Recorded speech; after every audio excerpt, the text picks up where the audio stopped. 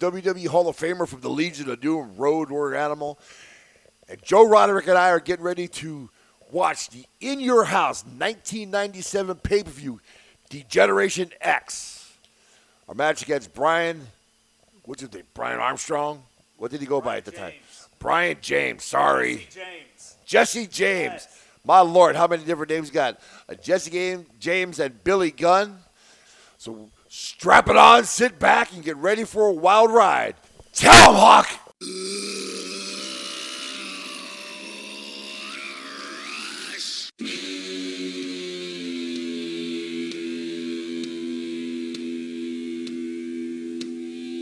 He's one half of the Road Warriors and the Legion of Doom, the most successful tag team in the world of professional wrestling. He's held the AWA, NWA, WCW, and WWF titles. He snacked on danger and dined on death. He's Road Warrior Animal, Joe Laurinaitis, and this is the What a Rush podcast. Now, here's your host, Joe Roderick. Welcome into episode 3 of the What a Rush podcast. I am your host, Joe Roderick, alongside the WWE Hall of Famer. He is Joe Laurinaitis, Road Warrior Animal. Joe, what's going on, man? Hey, Joe, how are you? I am doing good. So we are going to do something different here today.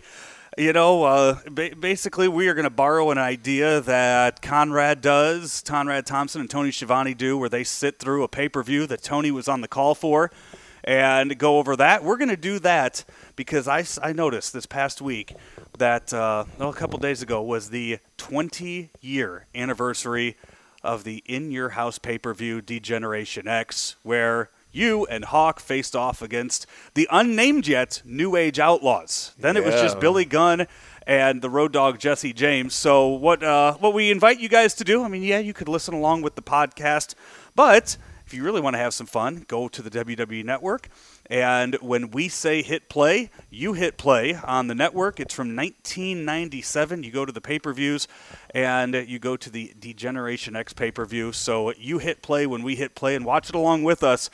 And, we'll see how this one goes. It'll be an exciting card, you know. Hey, one thing Joe would like to do first and foremost is thank all the fans out there. We've got the viewing audience is growing week by week, which is great. Really happy to be along with this network. I think it's going to be a phenomenal thing for all of us. And for all the fans out there, if you want to get a hold of me for any kind of personal appearances and bookings, you either go to my Joseph Michael Laurinaitis Facebook page and private message me, or you can hit me on Twitter at RWAnimal, or you can go to bookprowrestlers.com/Steve Stasiak, and it's an easy way to get a hold of me for bookings. I love coming to your town. I love doing these podcasts and be able to promote the shows that I have coming up, and it's a great way to communicate with the people. So I look forward to coming to everybody's city out there. Yeah, and we will we'll get to all the other ways that you can get in touch with us in just a bit. But like I said, we're borrowing this idea, much like Demolition copied you guys back in the day. That's what we're going to do today, Joe. Well, man, many imitators, no duplicators, Joe. You know the way it is. So here we go. Press play in 3, 2, and 1 to get the pay-per-view up from December 7th. 1997. So, Joe, I'm not sure how much of this you actually got to see back today, but you see the intro coming in. I mean, really, this is the kind of stuff, watching a pay-per-view with a WWE Hall of Famer and knowing everything that kind of went behind it.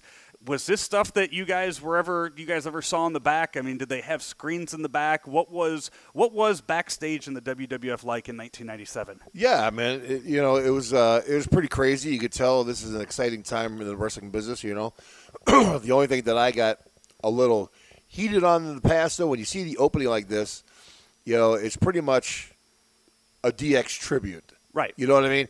And then when you're wrestling a team like Hawk and I and what we've done for the wrestling business, I guess I just expected there to be a little bit more promotion on our end because, after all, in the history of the wrestling business, we're touted as being the greatest team of all time.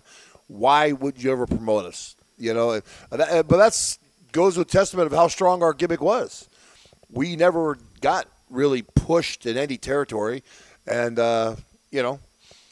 it is what it is. It should be noted too that this is just a little bit. We'll get into when Billy Gunn and Jesse James got the belts off of you, but they're not being touted as the New Age Outlaws yet. They're just in there as singles guys. It's interesting, watching this early on. It's stuff I'll get to, just the difference this was in December of '97 to what you see fast forward a few months from now. But they weren't, I guess, officially members yet of DX, or they were just on the outlier of DX. So, but I think they were. You don't see them at all. Yeah, they were the New Age Outlaws, though, right? They weren't yet. Yeah. They were still being promoted as Billy Gunn and Jesse James. So you'll see that, or the Road Dogg in some cases. So you'll see that when it comes out. But this pay-per-view took place December 7th, 1997 in Springfield, Massachusetts. You don't really see them going to places like Springfield, Massachusetts with a pay-per-view these days. Not very often. Their 2018 schedule just came out last week or 2 weeks ago, I think, Joe. And they no pay-per-views in St. Louis this year. They actually haven't announced yet when they'll be coming to us. I guess we should note that we are doing this podcast every week from the St. Louis area until we start to take it on the road in a few weeks, which we are going to be doing. In right the after loo. Christmas. We're doing all this communicating in the loo. And I tell you what, these pay-per-views, they were a lot of fun to be a part of, man. I'll tell you that. Look at all the signs. It's all the signs and all the fan reaction. I mean, you got to remember now, right here, you are just getting into the meat and potatoes of the internet, right? Yes. Where people are having all these avenues to be able to see and hear what your stars have done, past, present, future, 24/7, right? And so this is a real exciting time. The dirt sheets are out, and this is also right after the Montreal Screwjob. So if you're watching this, you see a lot of signs that are out there that have things to do with Bret Hart or Vince screwing somebody over, and you kind of start to see what side people are on, whether it's Team Bret or well, bro, Team hey, DX. listen, I'm telling you, the line was definitely drawn in the sand when that happened. Oh, yeah. I mean, the boys who supported Bret and had Bret's back, like Hawk and I, and back there, along with the British Bulldog and everybody who's related to the Hart Foundation, and a lot of other guys too. It was just, one of those deals that was unfortunate in the wrestling business. I think it put a black eye on the wrestling business for a long time because it was a very unexpected deal in the city of Montreal, especially in Bret's home country. But, hey, man, the stranger things have happened in the wrestling business, but it's weird to read about what happened afterwards, to read about this 20 years ago, just a few weeks after it happened. It's weird to read about it knowing what has happened 20 years later with that and some of the rumors that are out there with that. But you are seeing, this is right after. This Survivor Series just happened a few weeks before this with Shawn winning the belt from Bret.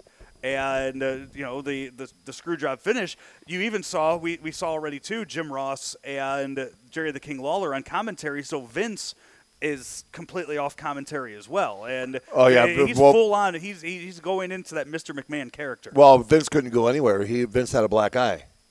Yeah. Backstage, his eye was cut and he was black and blue. And you know what I mean? So whether Bret, nobody really knows what happened, Rumor has it that Bret punched him in the eye, which at the time Vince would have deserved it if that screw job was the way it happened. You know what I mean? I have a feeling we're going to talk a lot more about Brian Christopher in this match than Taka Michinoku, the first match for the new light heavyweight championship. They just finished going through the tournament, so it kind of adds to the roster. You bring in a lot of the light heavyweights, which they mention here. They had to be 215. To be a light heavyweight. Now the cruiserweight's down to the 205. Back then, Joe, in those days, I think Brian Christopher, is a heck of a piece of talent, right? And he's a great entertainer, great performer, good wrestler, right? I think back then, he was his worst enemy. What do you mean? Well, man, he had a lot of personal issues, and you got. I don't want to say for sure, but you got. Let's just say a little bit of substance stuff, right? You know what I mean? Like a lot of guys go through in our business. We all know that. It's no secret. And if Brian at the time would have been clean, I think he would have had a lifelong job in the WWE. I mean, he's a great piece of talent. You know, he comes from a great long line of lineage, you know, with Jerry the King Lawler being his dad. And, you know, and Brian is a good piece of talent. He's very charismatic, you know what I mean? You met his dad about 10 years before this. You met his dad in the 80s in Memphis. I met him. I was going to say, I mean, right now, at this Brian Christopher in 97, I mean, he looks exactly like his dad. You're looking at it now, it's like, you know, it's a little bit different physique-wise. Brian's got a little bit of Ethel going on him right now, Joe. So, you know, he's built pretty good. No, but you know what? Hey, listen, Jerry the King Lawler back in Memphis was one of the top guys, not only in Memphis, Joe, in the country. And when Hawk and I got asked to go into the Memphis area, you know, on behalf of Jerry Jarrett and Jerry the King Lawler, let me tell you something. That was huge. We booked a tag team match against Jerry Lawler and Austin Idol against Hawk and myself. Bro, we tore the house down.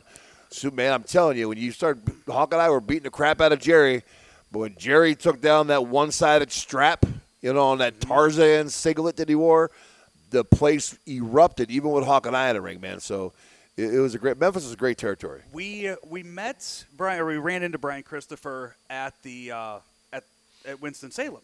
Ran into him. He was hanging out at the table with Rikishi. They were doing the Too Cool thing. Yeah. Photos there. And what a great gimmick that was, too, bro. That Too Cool. That was awesome. I loved it. I loved the dancing.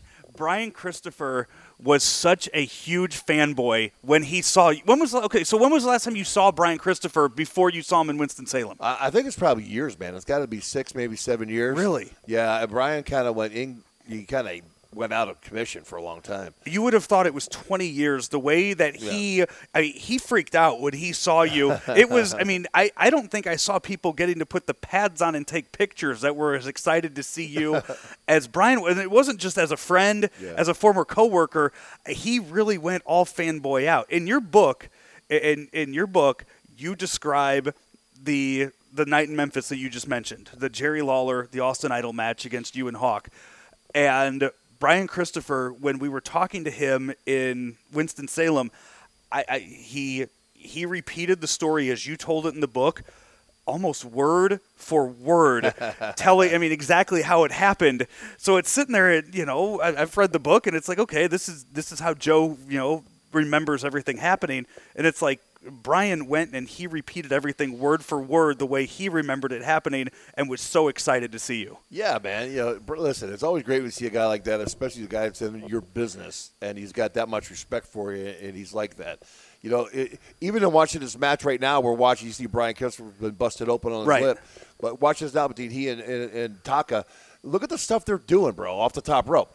This is now how many years ahead of their time. Yeah.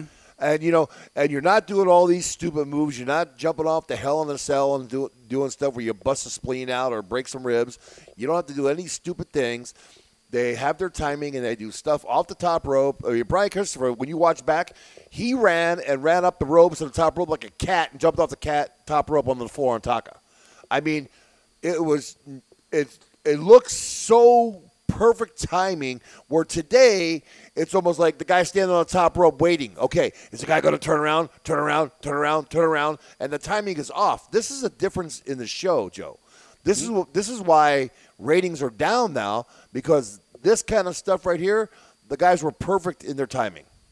The Hell in the Cell, you mentioned the guys jumping off the Hell in the Cell. Fast forward about 7 months from right now, and that's when Mankind goes off the top of the Hell in the Cell through the table. So we're not too far away from that. I remember the first Hell in a Cell when partially part of the cage was not supposed to break. And when Taker chokeslam Mankind. Oh, you're talking that wasn't the first one. That was that was the whichever one he landed on all those thumbtacks. Yep. And his 2 teeth were through his tongue and his lip and everything. Were you on that card? I can go back. I was there. I was there. I was there. I don't know if I was wrestling that night or not, but you know, at that time when you worked for the company, everybody had to go to the pay-per-view in case someone got hurt because they needed another star to be, to come in and fill in. But That'll be the 20th anniversary is when we'll when we can talk about that coming up in June. We'll go full on with this.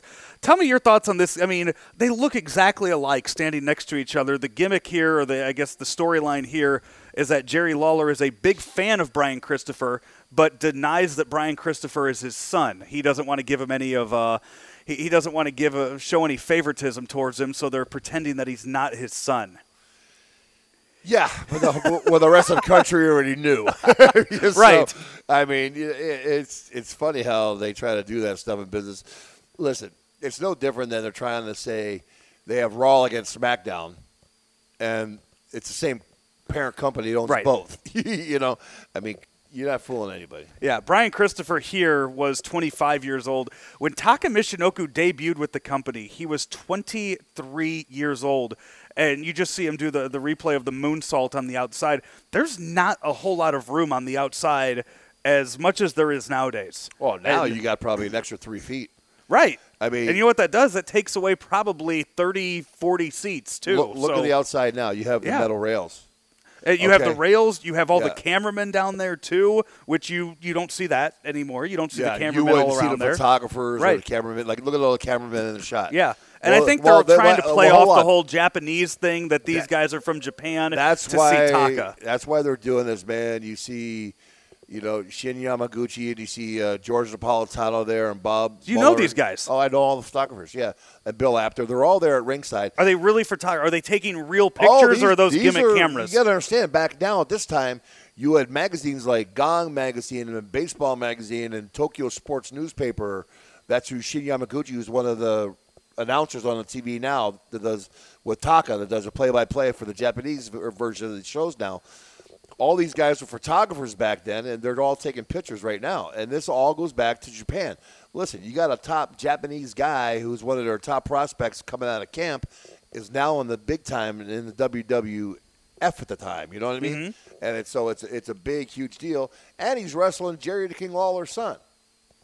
So you're over in Japan. This is huge for them, and not only that, you guys were also huge in Japan at the time. So did you know Taka when he first came in? What kind of reaction did Taka possibly have to meeting you and Hawk? Well, whenever a young Japanese boy meets Hawk and I, it's the ultimate show of respect. You bow, they shake our hands. Went over in Japan.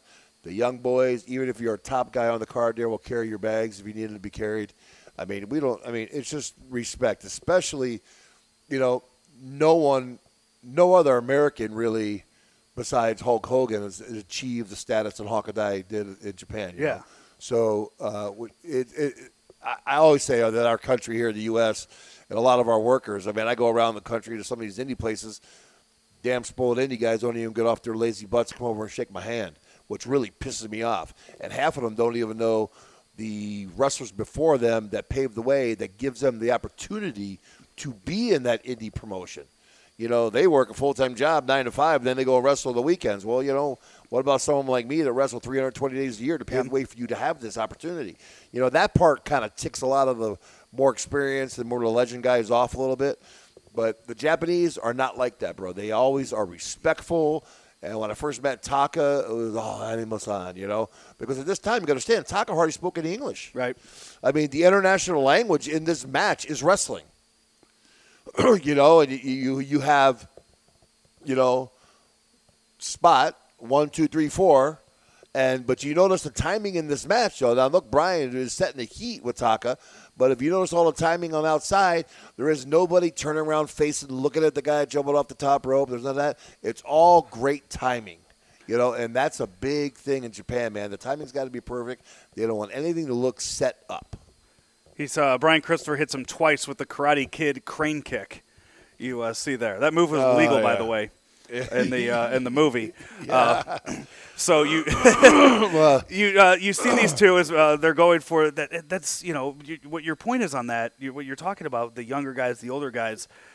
It's you see some of the guys on the roster still today that they'll wear. You'll see them wearing shirts of guys of the legend. You'll see them showing the respect. But then you kind of wonder on some of these guys that they wanted to be that professional wrestler, and they worked through the ranks to get where they are, and now they've been with the company for a long time, as opposed to some of these guys that were maybe failed football players, and somebody came up to them and was like, hey man, you're huge, why don't you try wrestling out? That might not know much of the business, but they're learning. And I could tell you that we do get a lot of indie guys that have retweeted from the show, have made mention of listening to the show on Twitter at What a Rush Pod is where you could find that. So you do see that there are those guys out there that, you know, they might be in their 20s. I'm 32. I was 12 when this pay-per-view took place. So there's guys that are in their 20s that might have seen this in the last 5 years on the network, or might actually be watching it for the first time tonight, that they get all of their old stuff, or they go back and they see guys like you and Hawk, that what you guys did 20 years ago. Well, you know, everything always comes back around in this business. So nothing is really new. It's just stuff that they haven't seen for a while. They go and they do. Like this match here, they're showing them some good stuff in this match and what to do. You don't have to do a lot of those stupid things. Here's the problem. You know, back in our day, we didn't have all this where you can go back and Google or watch the network and see what all these other guys have done. So that's why these guys are listening to the podcast and doing this kind of things, which is phenomenal in today's business. But, you know, you don't have, like what these guys are doing right here, man. This is all inventive stuff. And the best thing to do, though, is for a new guy is for the guys to invent their own moves and go back and take tidbits of different people's thing.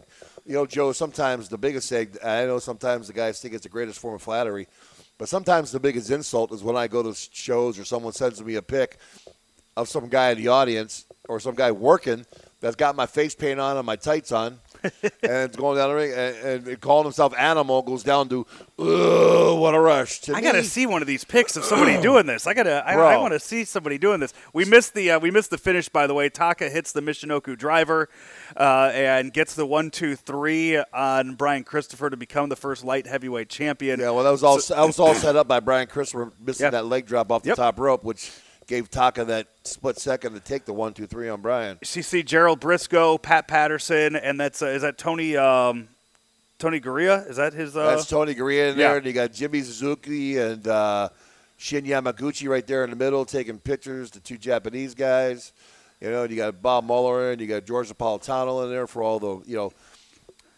pro wrestling magazines here in the U.S. So I'm fascinated with the fact that you know the names of all of the photographers. That truly does fascinate me. Well, bro, I don't think there's probably another team or another entity in wrestling that was photographed more than Hawk and I. And I'm just being honest with you. I'm not being conceited. I'm just saying we took pictures everywhere. We did more photo shoots from where it's in Central Park in New York to the Tokyo Dome in Tokyo or in Kuwait City or – no matter where we went, man, we are always doing photo shoots. But you know what? We agreed to do it. That's why we got to be the level that we got to be at, because we were all over the place. This was actually given, according to Dave Meltzer, the Wrestling Observer, this was voted by the viewers as the best match of the night. So we're 20 minutes into this podcast today, and we've already seen the best match that we're going to see. So that's bro, what does that say for the next hour and a half, bro? Come on. That means we're going to be freaking biting our nails by the time we're done? Well, it's going to be a lot of guys that you have relationships with. So, hey, this is going to go one of two ways. This is either going to suck, and we're going to run out of stuff to talk about in 2 hours, and we're going to, we'll never do a watch-along like this again, or we're going to get a lot of little stories here and there, and we're going to leave people wanting more. Well, hey, on What a Rush Pod, we don't beat around the bush. We tell it like it is, and the fans love it that way.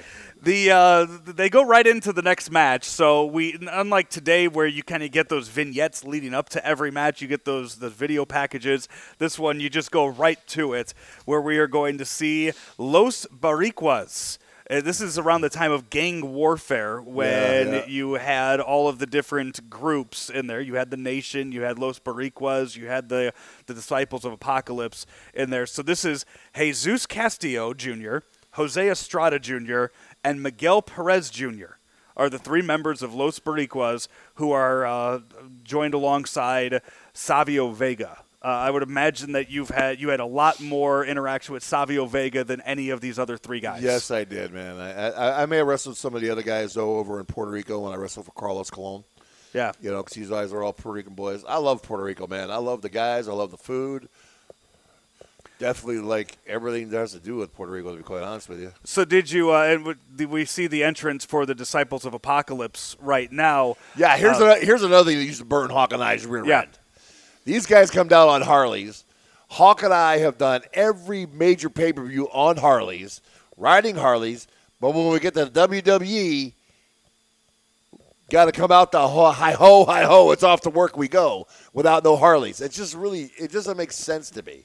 Well, how difficult, especially with how close the fans are, how difficult is it to ride the motorcycle down and maneuver it around the around? I've never once drove a motorcycle, so I will preface it with that. You have. How hard is it to move it around the ringside here? You got a freaking 1,000-pound motorcycle, right? And you're trying to maneuver it, and believe me, it's a lot easier to control when it's rolling. But when you got to stop, you got to drive it on wrestling mats that are on the floor, and coming down those ramps. And as soon as you hit that cement, if you hit bare cement, bro, it's like ice, because it'll whip out and it just you lose your balance with it. You know, it's a pain in the ass, but it's a cool entrance. You know, I mean, I burnt my calf on the way to the SummerSlam '92 in Wembley Stadium because Hawk pulled too close to me. I was too close to the barrier, and I had to jump off the wrong side. You know. Yeah, a lot of people have asked about that. You know what? As long as this watch along goes well, one of these days we are going to do the '92 SummerSlam, do a watch along for that, and go through that match because that has been, I think, one of the most requested shows that we have. You see, they're sending Savio Vega to the back, so it's the three guys that you don't really know who are going to be asked to carry this. Well, all that means is DOA is going to go over. It's 8-Ball and Skull for DOA, the Harris brothers, who you had many run-ins with, and this is Chains, otherwise known as Brian Lee, otherwise known as the fake Undertaker. Yeah. From a few years Brian before Lee that. Was good. I wonder what happened to Brian Lee, man. Crush is actually hurt for this, so he is not at ringside. So the fourth member of the WW or of the DOA, I should say, is not here. Ronnie and Donnie Harris, man, the twins, great guys. Both of them are great guys. Now, we will. By the way, Brian Lee, he is retired and he's still alive. It says here that so he's still with us. Well, I knew he was still alive. Yeah. I just wonder what he's doing these days, man. I mean, he just disappeared from WWE. It says here that nothing really on his Wikipedia page. So if you know what's going on with Brian Lee these days, either tweet at us at the What a Rush Pod, tweet at us, or get us in touch with him. Get Joe in touch with. So you guys were biker guys. You guys, you had your motorcycles. So would these have been three guys along with Crush that you guys hung out with backstage or had any kind of interactions with? Not really. No? No, but these boys are the Southern boys, man.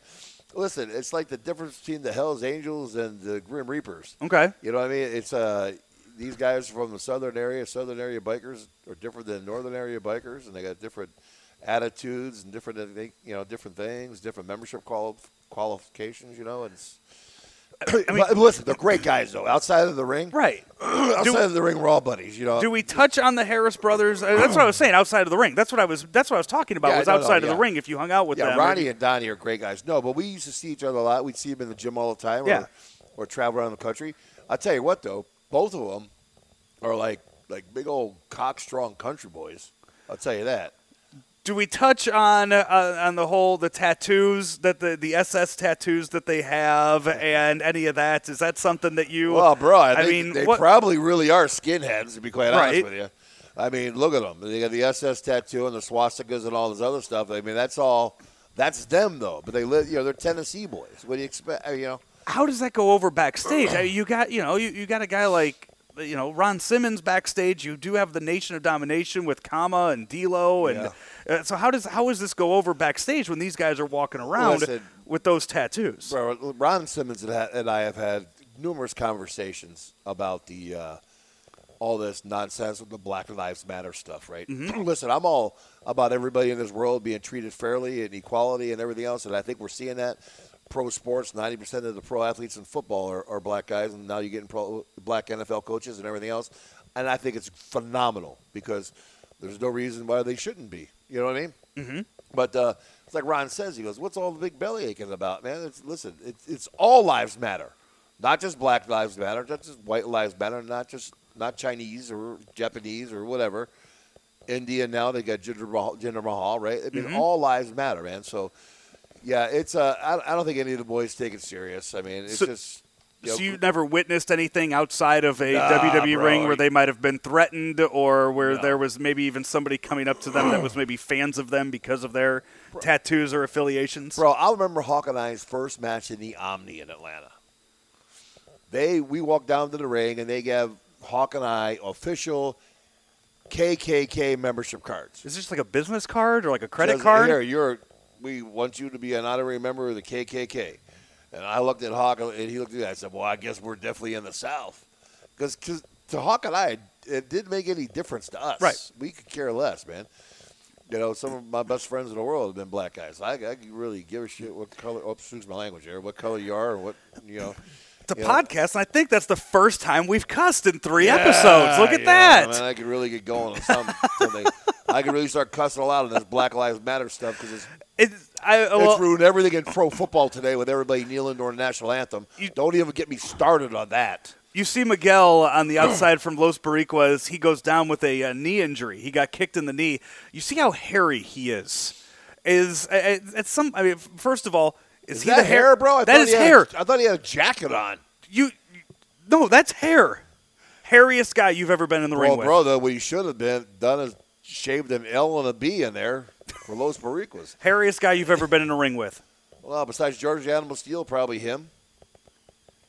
This guy, it looks like he's wearing a full sweater. He'll come back in the ring later on, and I want you to compare what him to George the Animal Steel. Bro, there you go. You see him right there. Yeah. Bro, it looks like he's got a sweater on. Listen, when you're that hairy, bro, get yourself a little freaking $25 razor and trim that crap up or wax it. Why wouldn't Vince tell him to? Is it just because he's not important enough? He's just kind of one of Savio Vega's henchmen, if you will. Why wouldn't he have done that? You don't see anybody else with that much hair on them. I think when you're a main eventer, you have a more. I guess they give you more responsibility to be a guy that's in shape. Mm-hmm. You know, unless your gimmick is totally out there to be a heavy guy like the Natural Disasters, you know, Earthquake and Typhoon, then you don't have to worry about being the most built guy in the world, right? Right. But anybody else, you got to carry. You got to be able to carry the company. That's probably why these guys weren't around for a long time because, I don't, that's one of the things that I think with, a stable like that, I don't think you're bringing in these three to really. You're not bringing in Jesus, Jose, and Miguel and hoping, hey, maybe one of these guys is going to, maybe one of these guys will be like the Roman Reigns of the group. Or it's like the Shield where all three guys are main eventers.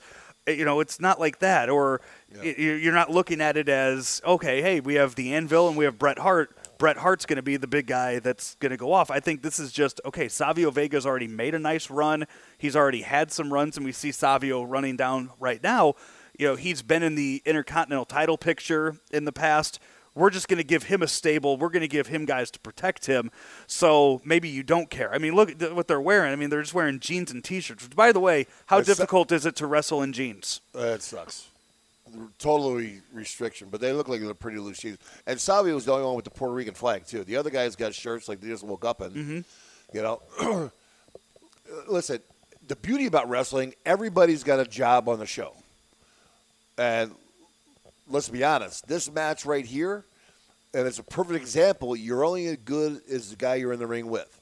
Now, when we were in the ring with DOA here, when Hawk and I wrestled them, they were main event because they were in the ring with us. Yeah, and eventually they even give him Paul Ellering. Yeah, exactly. But that, and they try to do that for the push.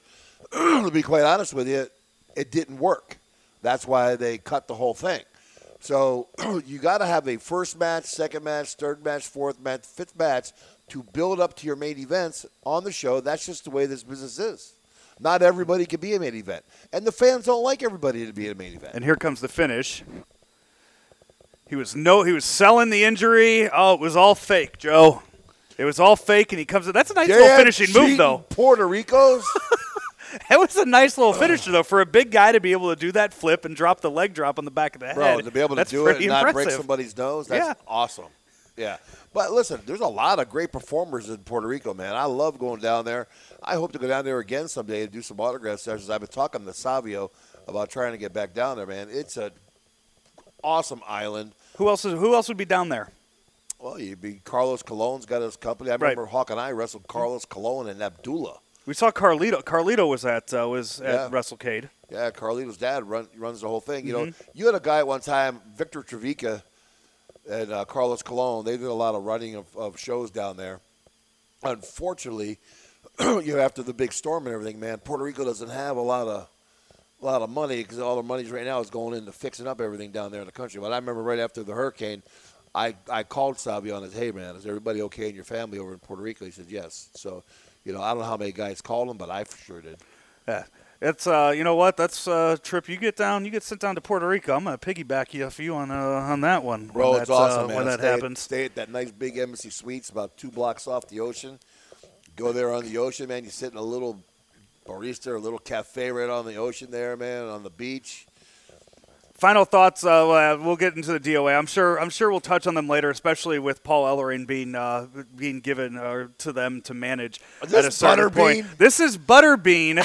This is actually before Butterbean faces Bart Gunn at WrestleMania 14. So this is before the Brawl for All, which I know we'll get into because that had Hawk versus Draws in it in the first round. So I know that's going to be something to do. But this is Butterbean the night after he fought on the Oscar De La Hoya card.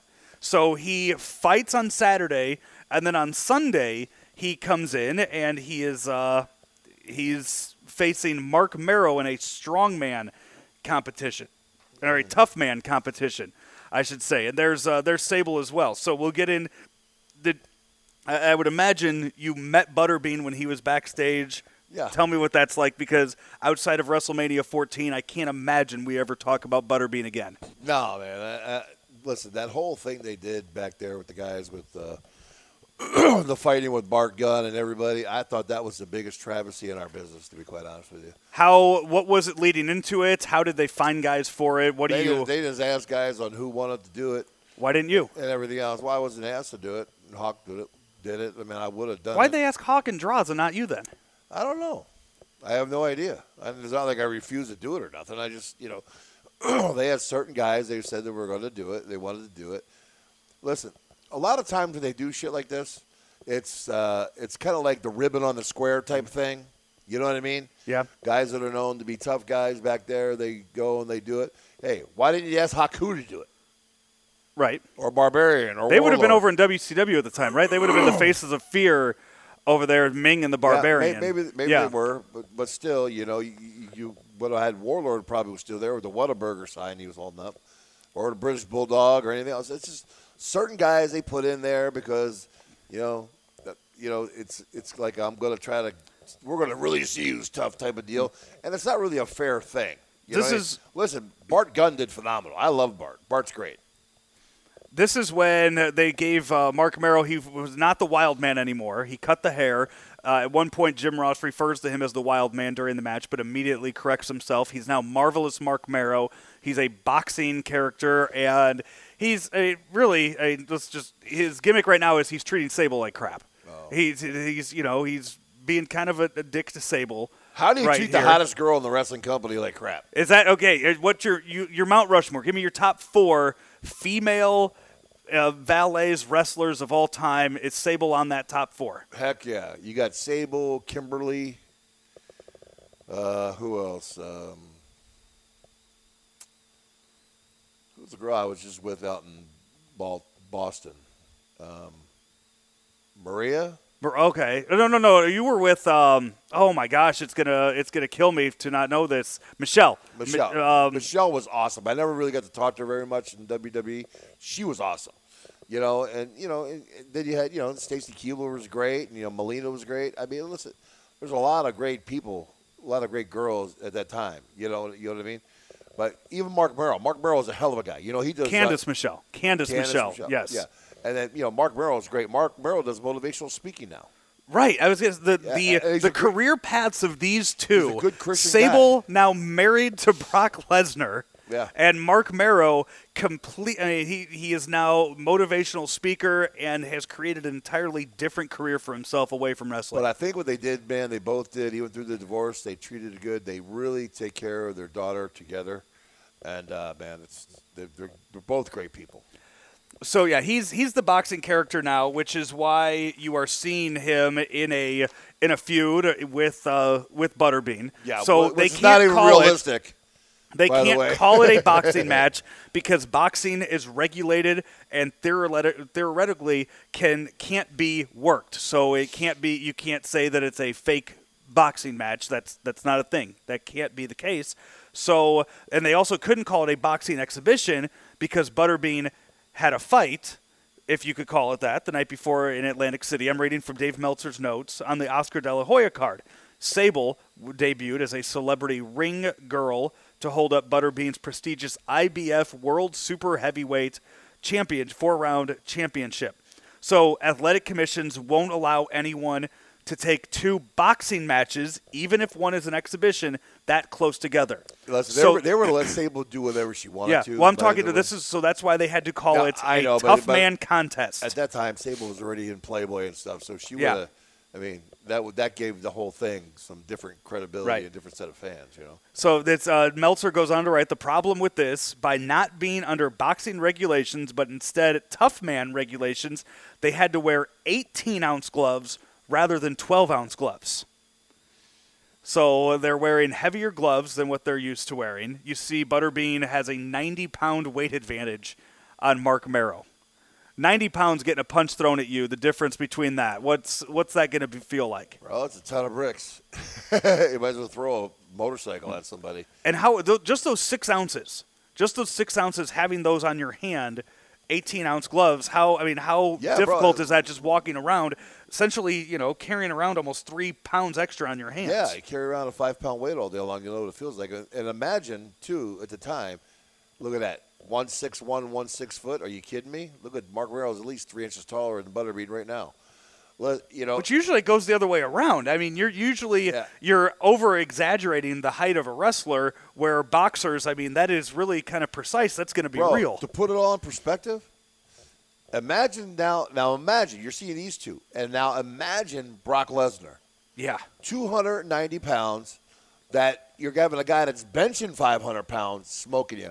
Or something like Hawk and I hit you. I mean, myself, my best bench was around 635. Bro, if I'm hitting you, you're feeling it. Right. You know? So that's going to be a 4-round match here between these two. That's just 2 minutes each. How much of this, how much planning do you think goes into this? Or how much of this is, Mark saying, okay, hit me with your best shot? Or is Butterbean telling Mark Marrow, try to hit me. Try to see what try to knock me out. Well, how much of this is a work? I'm sure they have what round he's going to go out in. You know what I mean? And they got to make it as realistic as they can. Listen, I'll never forget one time the Hands of Stone, Ronnie Garvin and Larry Zbyszko. I think I told you the story. I'm down in Knoxville, Tennessee, and guess who the guest referee was? Ernie Shavers, who fought Muhammad Ali, who fought every top heavyweight at the time. See, now this is not boxing here. You can't knock a guy out of the ring in boxing. It's a tough man. Well, it's a tough man. Yeah, okay. Yeah, like I said, this is tough man before UFC. Yeah. This is pre-UFC days. So, are you a UFC guy? I love UFC. Okay. We'll get into that more when the Ken Shamrock match comes around, but I don't think I've ever actually asked that. Yeah.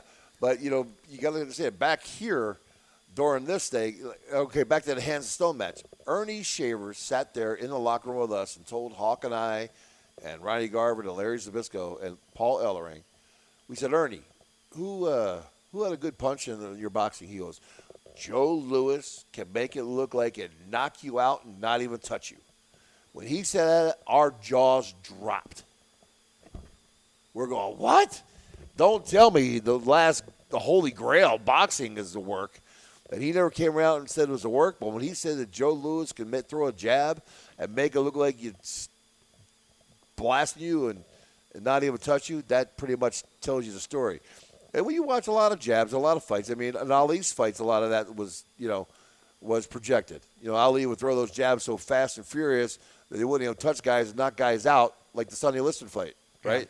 Yeah. You just got to kind of wonder, man, when big money's involved, you got big money people like the mafia and everything else betting on these things. You got to just wonder what's happening. You see all hell break loose at the end of the first round. Butterbean looks to be blown up, and Meltzer even puts in the notes here that you see a lot of stalling by Mark Marrow because he's not trying to show up Butterbean. He's not trying to show up the professional boxer when he's the pro wrestler because Mark Marrow is obviously in a lot better shape than Butterbean, and Butterbean just had a match or a fight the night before and had to travel from that. So he had to travel from Atlantic City up to Springfield, Massachusetts after fighting on the De La Hoya card the night before. So who knows what time he even got in. That's like a 20-minute flight. So, is that just a – I mean, but still, you're still having to travel. Yeah, but here's my point, though.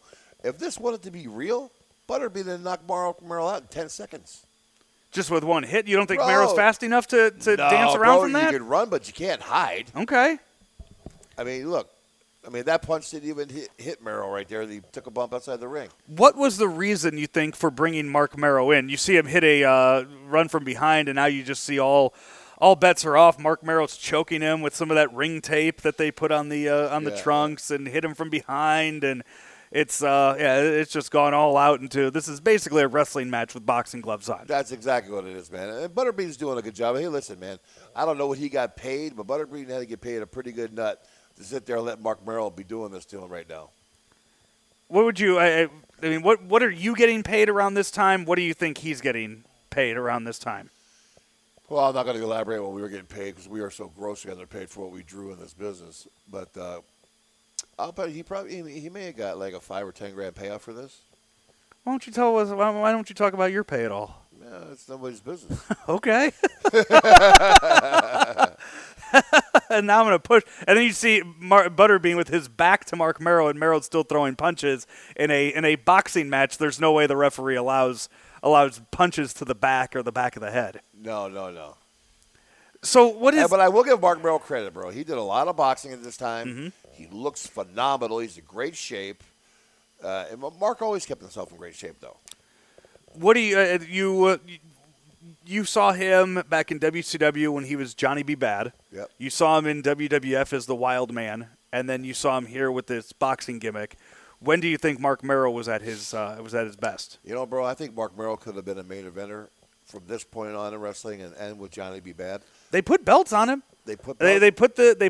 Was it the U.S. or the TV title they put on him in WCW? They put the Intercontinental title on him here. The problem with WCW, though, they put a belt on you. They don't give you any push to help you carry that title. You gotta have the listen. Why do you think Hogan and Savage and the Warrior and those guys stayed such a household name in people's houses? Because they put them on underwear, they put them on pillowcases, they put them on lunch boxes, they put them on cups, everything in the world, right? When you give a guy a belt and you don't give them the same push, they're only going to get so popular. One of the few entities in wrestling that ever kept that kind of popularity was Hawk and I, without that push. Because in all the commercials, you never see Hawk and I in a commercial promoting any WWF superstars or any kind of stuff or merchandise or anything like that. No, it was always the same guys, either Shawn or Ultimate Warrior or Hogan. It was the same three. Now today you see it. All you see is Cena. Yeah. You know what I mean? Pretty much on everything on promotional stuff like that. Once in a while you see AJ Styles or maybe New Day. But you very seldom see more than Cena. Well, Cena's he has the movie coming out too. He already had a small part in a movie that was out last month. He's coming out. He's the voice of the bull and Ferdinand. Which is awesome, by the way. I saw the commercials on that. It's awesome. You're gonna have to take your grandkid to go see that. You know that, right? Will. And listen, man. I already know my son's already been asking about it too. The stuff with Cena is rightfully so. He deserves that kind of push and to be the mainstay. And when you're pushing merchandise, I'm just saying when you have, 10 top baby faces on there, they all should get some kind of a push to sell merchandise. Because in my eyes, and in all the other wrestlers that are in the world's eyes, and this is why there's some lawsuits about this right now. They all contribute in a way when you get the same equal push. You know what I mean? You give them a push, more people buy stuff, and the company makes more money. So I don't know why the company wouldn't do that. And, you mentioned that one guy that does stand out that never got a big push that way, or never got the belt, but was always getting pushed. Would have been the $1 Million Man, Ted DiBiase. Ted was great. Yeah, he was on. They had the wrestling buddies, the Pillow Pals, with Ted DiBiase on it. He was on all the merchandise back in the early '90s. Everybody's as well. got a price, bro. But yeah, I mean that gimmick of his was just so freaking over. Well, the gimmick, and you had the voice, and then you had the black valet named Virgil, which was a rip on Dusty Rhodes at the time. That's why they named him Virgil. So you think that was? So you're saying that's a rib? You're saying that they named? Okay. Listen, at the time they made Virgil, the NWA was selling out everywhere in the country. WWF was selling out everywhere in the country, and then Dusty didn't go to Vince, and we didn't go to Vince. So let's rip on Dusty, and we're going to call this black guy Virgil. You know what I mean? Well, of all the names you could have picked, why'd you call him Virgil? Speaking of Virgil, we'll be seeing Dustin here in just a bit. And what I like about this is when we started recording this today, you said that these are things you haven't gone back and watched, or you haven't watched them in years. So a lot of this is now like brand new again. Right now, yeah, we're an hour into this. We're about an hour into this right now. And it's almost like you are seeing this you're seeing this again when you haven't seen it in so long. So is this jogging your memory? Are you remembering this now? Is it coming back to you? What is that like? Yeah, man. Listen, whenever you're in someone in Hawk and I's position, you're not going to remember every pay-per-view you've been on. You're not going to remember every main event, right? So you got to have things that jog your memory, because they all have a different. Everything's got a different match and a different thing that jogs your memory, and a different highlight of that match. But I remember this right here, man. I remember Mark Merrill training like crazy. I remember when he cut his hair. Back in this day, does he have to ask permission to cut his hair? How does that go over? Because there wasn't he didn't have a hair match, did he? No. The Office will tell you. Right. The Office told Hawk and I we were in flat tops for a while. Yeah. And I had that big long ponytail. Oh, we're going to talk about that. Trust me. I saw that, and we got to talk about that. I hated that, bro. I hated that. The LOD 2000 crap.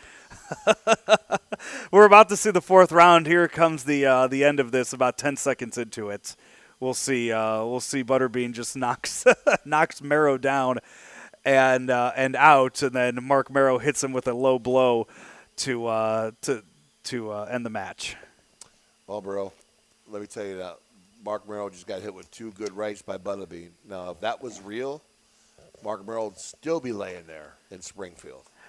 He the stool that he just hit Butterbean with, he took the stool from his corner, and you could tell that it was gimmicked to break. He didn't hit him the right way with it the first time. That couldn't have felt good on Butterbean, getting hit in the back with a stool before Merrill realized how to hit him with it so it would break. Yeah, I'm sure, bro, it would have to be a gimmick stool. And look how fast. Now, I don't know if you've ever been around boxing matches. It takes forever to cut those gloves off, and Butterbean just got his gloves off in 2 seconds and threw them at Merrill, So, hey, listen, this was like, you got to understand, man, this is the beginning of the gimmick matches per se in the WWF. When you start bringing people in from the outside, and they fixed it up. They give Dave Meltzer gives this match, he calls it a dud. Gives it a 0-star rating, calls it a dud of a match. Oh, kind of really meant nothing on the card, Was it entertaining though, you think? I mean, you're man. watching it again? Listen, you got a guy that's legitimately won a Tough Man contest that has won belts now, and which is a great testament to Butterbean by all means. Your match is next on the card, but we're about to get a surprise, a little bit of a surprise before that. We'll go over all of the everything that led up to that as well when we come to that match. But they show the replay of this, and we're about to be welcomed here by Dustin Rhodes, or as he's being known, as he's being called here, the artist formerly known as Gold Dust. So he's gotten rid of the gold paint on his face and the gold jumpsuit that he's wearing, and he's also being brought down to the ring by Luna Vachon. First time that you've met Luna. Oh, look at him there. I love it.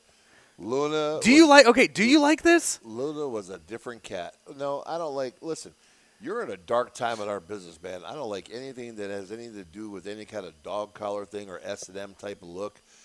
You have children watching. You know what I mean? Mm-hmm.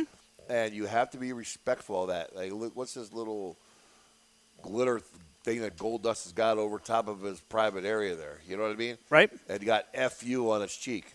Why would you put FU on your cheek? It doesn't take a rocket scientist to figure out what FU means. Yeah, he's wearing, it looks like pantyhose, and he's just dressed up all in pink with a sequence over his people junk. couldn't tell if he was gay or not anyway. You knew he was Goldust. So he's in this character now where he got away from the Goldust gimmick, but it looks like he's even gone above and beyond something even crazier with this. I mean, you knew Dustin as a kid, right? I knew Dustin back when he and Gene Anderson's kid, Gene and Ollie Anderson were tag team champions. When Gene Anderson's kid in Charlotte, North Carolina, when they were both young punks, before they even went, when they were in high school, then I knew when they went through wrestling camp. As a matter of fact, I had Dustin's first match on TV in the NWA. Really? Yeah. Hawk and I, it was funny. Hawk and I didn't bump for Sting or Lex Luger. When Dustin came in and gave Hawk and I a drop kick, we both took a bump for him. Because it was Dusty's boy. It was funny, bro. It was great. What do you think? You got to know Dusty so well over the years. What do you think he is thinking of this gimmick? Because right now he's over in WCW. Well, I don't think Dusty really thinks anything of it. I mean, even his own gimmick, Dusty's gimmick was kind of flirting the line of being straight or gay. You know what I mean? So I don't think he thought anything of it. Listen, it's performance and performance art. The main nuthead in this thing was Luna, and I wonder why Luna is gold and white with her face paint and not along the same lines with Dustin. It's almost like she's wearing his old face paint She's here. It's like she's gold dust, and he got reincarnated into the pinky one. So you knew Luna going in. I mean, you knew Luna through her dad, or did you know her through? Did you meet her first? Who did you? No, I knew her pretty much through the wrestling business and through David, Gangrel. Her ex-husband, I knew her a lot through then, and then I knew her. I've seen her a few times in Japan with Sherry Martel, and actually bailed him out of a fight in Tokyo down at Roppongi, one of the big party areas down there. They were fighting each other, or they were going to fight somebody else? I turned the corner, and they were in a fight with about 3 or 4 Marines. So Sherry and Luna were going to fight 3 male Marines. Oh yeah, you could hear Sherry and Luna yelling from about 2 blocks away. Who would have won that fight? The girls. But I didn't give a chance to. When Ellering and I were walking one time, and when we saw that, I ran in there, and I think I knocked 2 of them down and out, and the other one ran. So Luna drags Goldust off with the by the dog collar, and coming up next, we see you and Hawk. You're all dressed up. You got the pads on, and a young Michael Cole is backstage doing the interview with the two of you. Do you remember, as you watch this? Do you remember anything that happened in this promo as they show just how Billy Gunn and Road Dogg won the belts, which we'll also get into? Do you remember anything about this promo as you're about to watch? No, I remember the shot. I remember wanting to go backstage and told Brian, I said, "You freaking hit me that hard with the chair again, I'm going to freaking kill you." I mean, listen, there's things to do in this wrestling business, and sometimes you do it. Accidents happen, and so it was no big deal afterwards. It could have been a case of just, he knew what was about to happen, the hype of the moment, and just leading up to it. Yeah, listen, Brian's great. I've known Brad Armstrong. I've known the Armstrong family for a long time, actually the James family. And Brian James is great. Road Dogg was probably one of the most underused guys in the wrestling business. He's one of the greatest promos ever of all time, for a single guy. He started off with, "Oh, you didn't know?" I mean, he was great. That was a phenomenal – that was part of helping DX get over, was his intro. Hawk is talking about, for about 30 seconds here, talks about picking his nose. You got a booger you can't get out? Yeah. Yeah, I used to laugh at that one.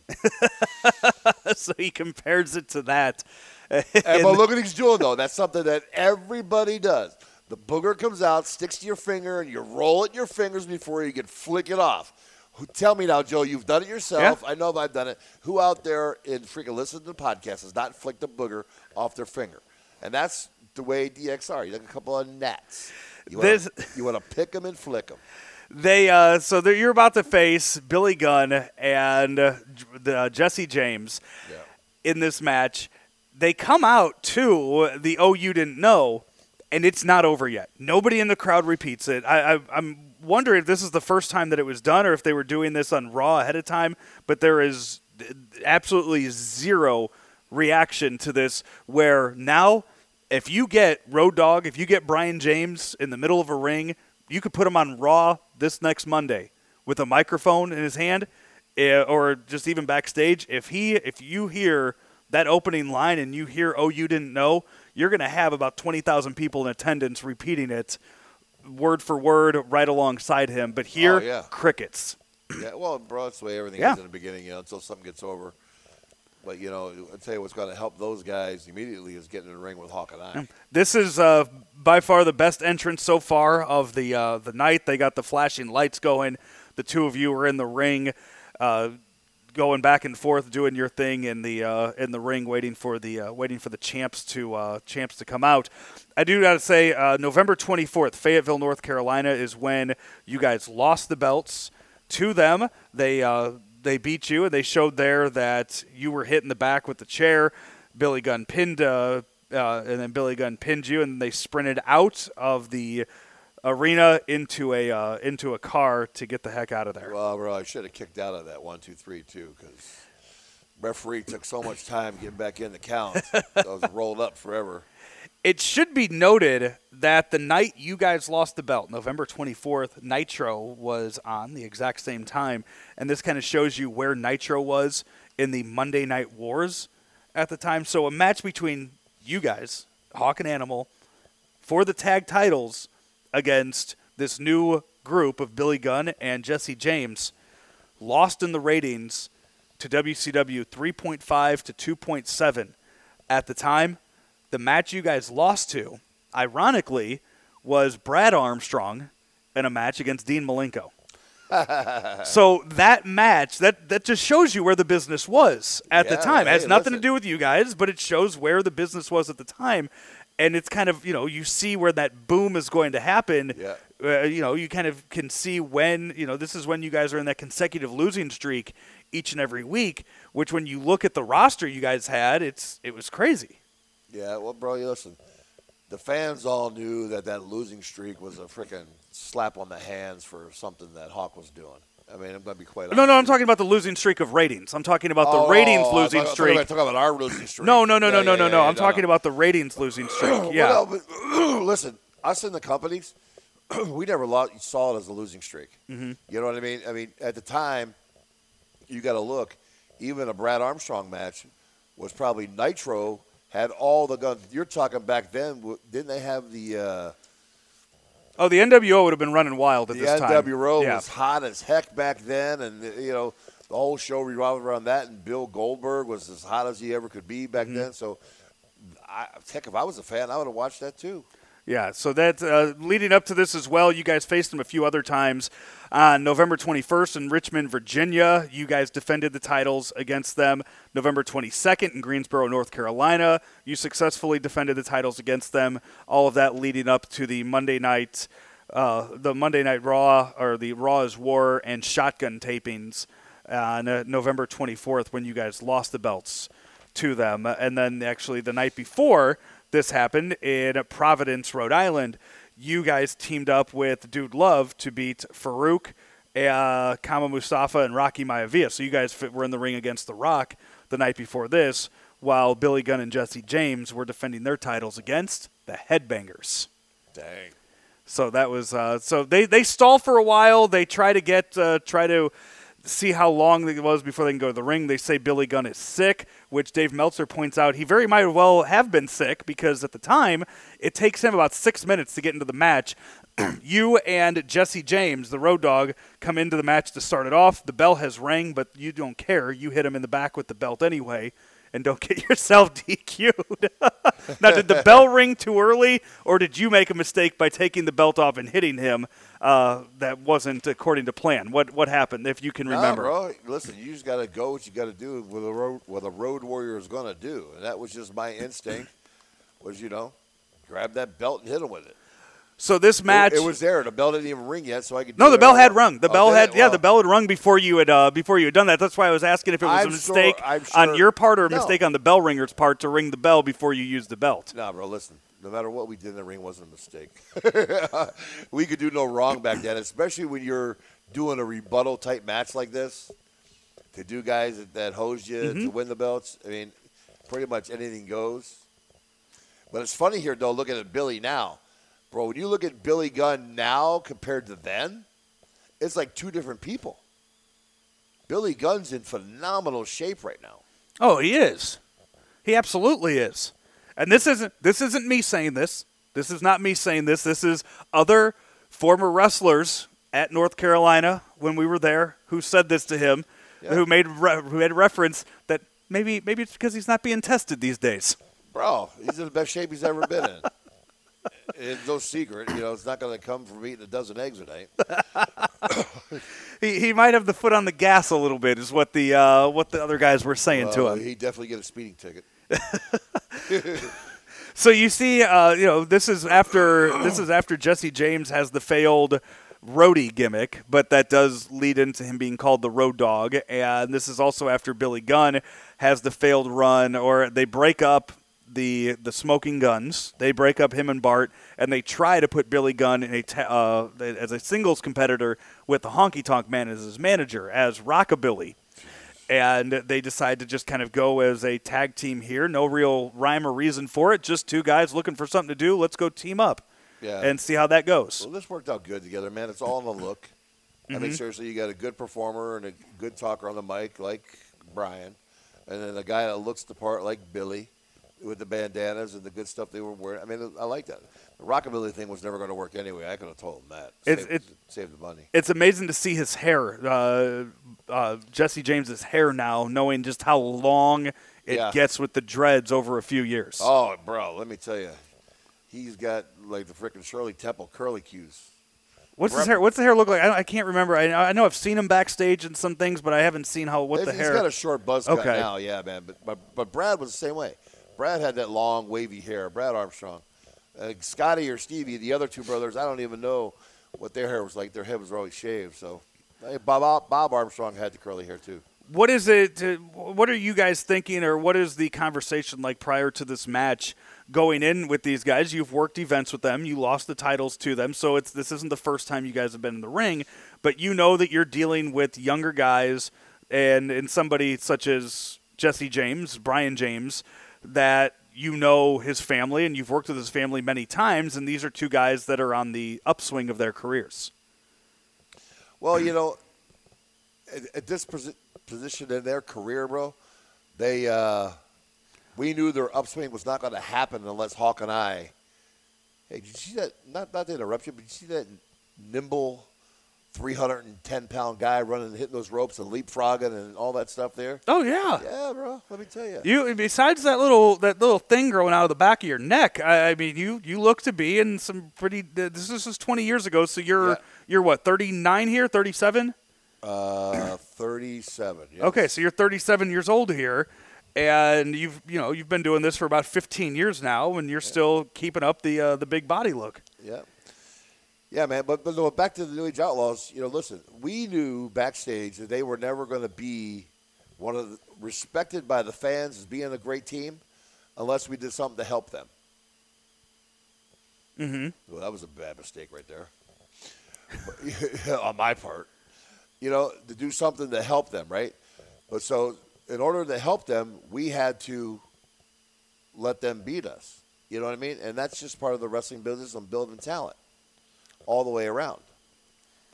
So, I mean, Hawk and I, being businessmen, said, okay, we'll drop the belts to these guys. We don't care. But listen, who are the people? When we have the titles, the people are going to want to see us chase these guys and beat these guys because they're brand new, unless they have the belts. So you got to have someone you can chase in the wrestling business. And you guys, you head outside the ring right now as they're playing the nice heel role here. They have the belts. They know they don't have to win the match by pinning you 1, 2, 3, so they're trying to escape a few times here. I'll get into the notes here. Dave Meltzer writes about this match that Gunn and James are due for an even bigger push in the future. They got the belts at this point in time because LOD was taken off the books after this week for a relatively short hiatus. Of course, when we see you guys come back, you're LOD 2000, and you're going to have Sonny with you. They stalled a lot before the match, claiming that Gunn was ill. He may have very well been because he didn't tag in until the 6-minute mark and looked terrible once he got in. And here we go. I will let you... I think he was sick, bro. I think he did have the flu or something. I will read this. Let me read this, and then I will let you respond. Bad match with an even worse finish. Hawk sold most of the match and made a hot tag. They set up the Doomsday device, and that is when Henry Godwin runs in and clocks Animal with the slot bucket. Hawk got the bucket and hit both Gunn and James and threatened the ref with it, who got them DQ'd. He lists this as a dud of a match. Well, you know what? Let me tell you something, Joe. Back then, and I'm going to say this plainly in the eyes of the wrestlers there, no one gave a shit what Dave Meltzer thought. No one was respecting Dave Meltzer. No one gave a shit about his cheat sheets because half the time, all the stuff that he would say and recommend on, he was wrong and he never could guess the angle or what the finish was going to be.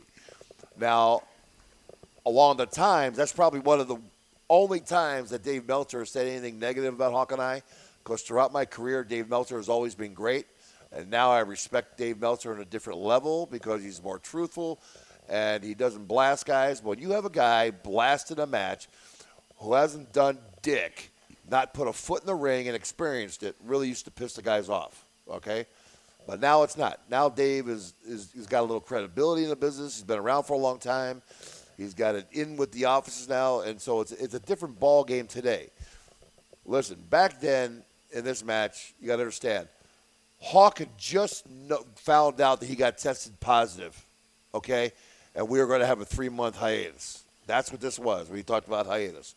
So Hawk's trying to be a businessman here, basically saying, I'm sorry, and that's why he's selling so much in this match and why we did the finish the way we did.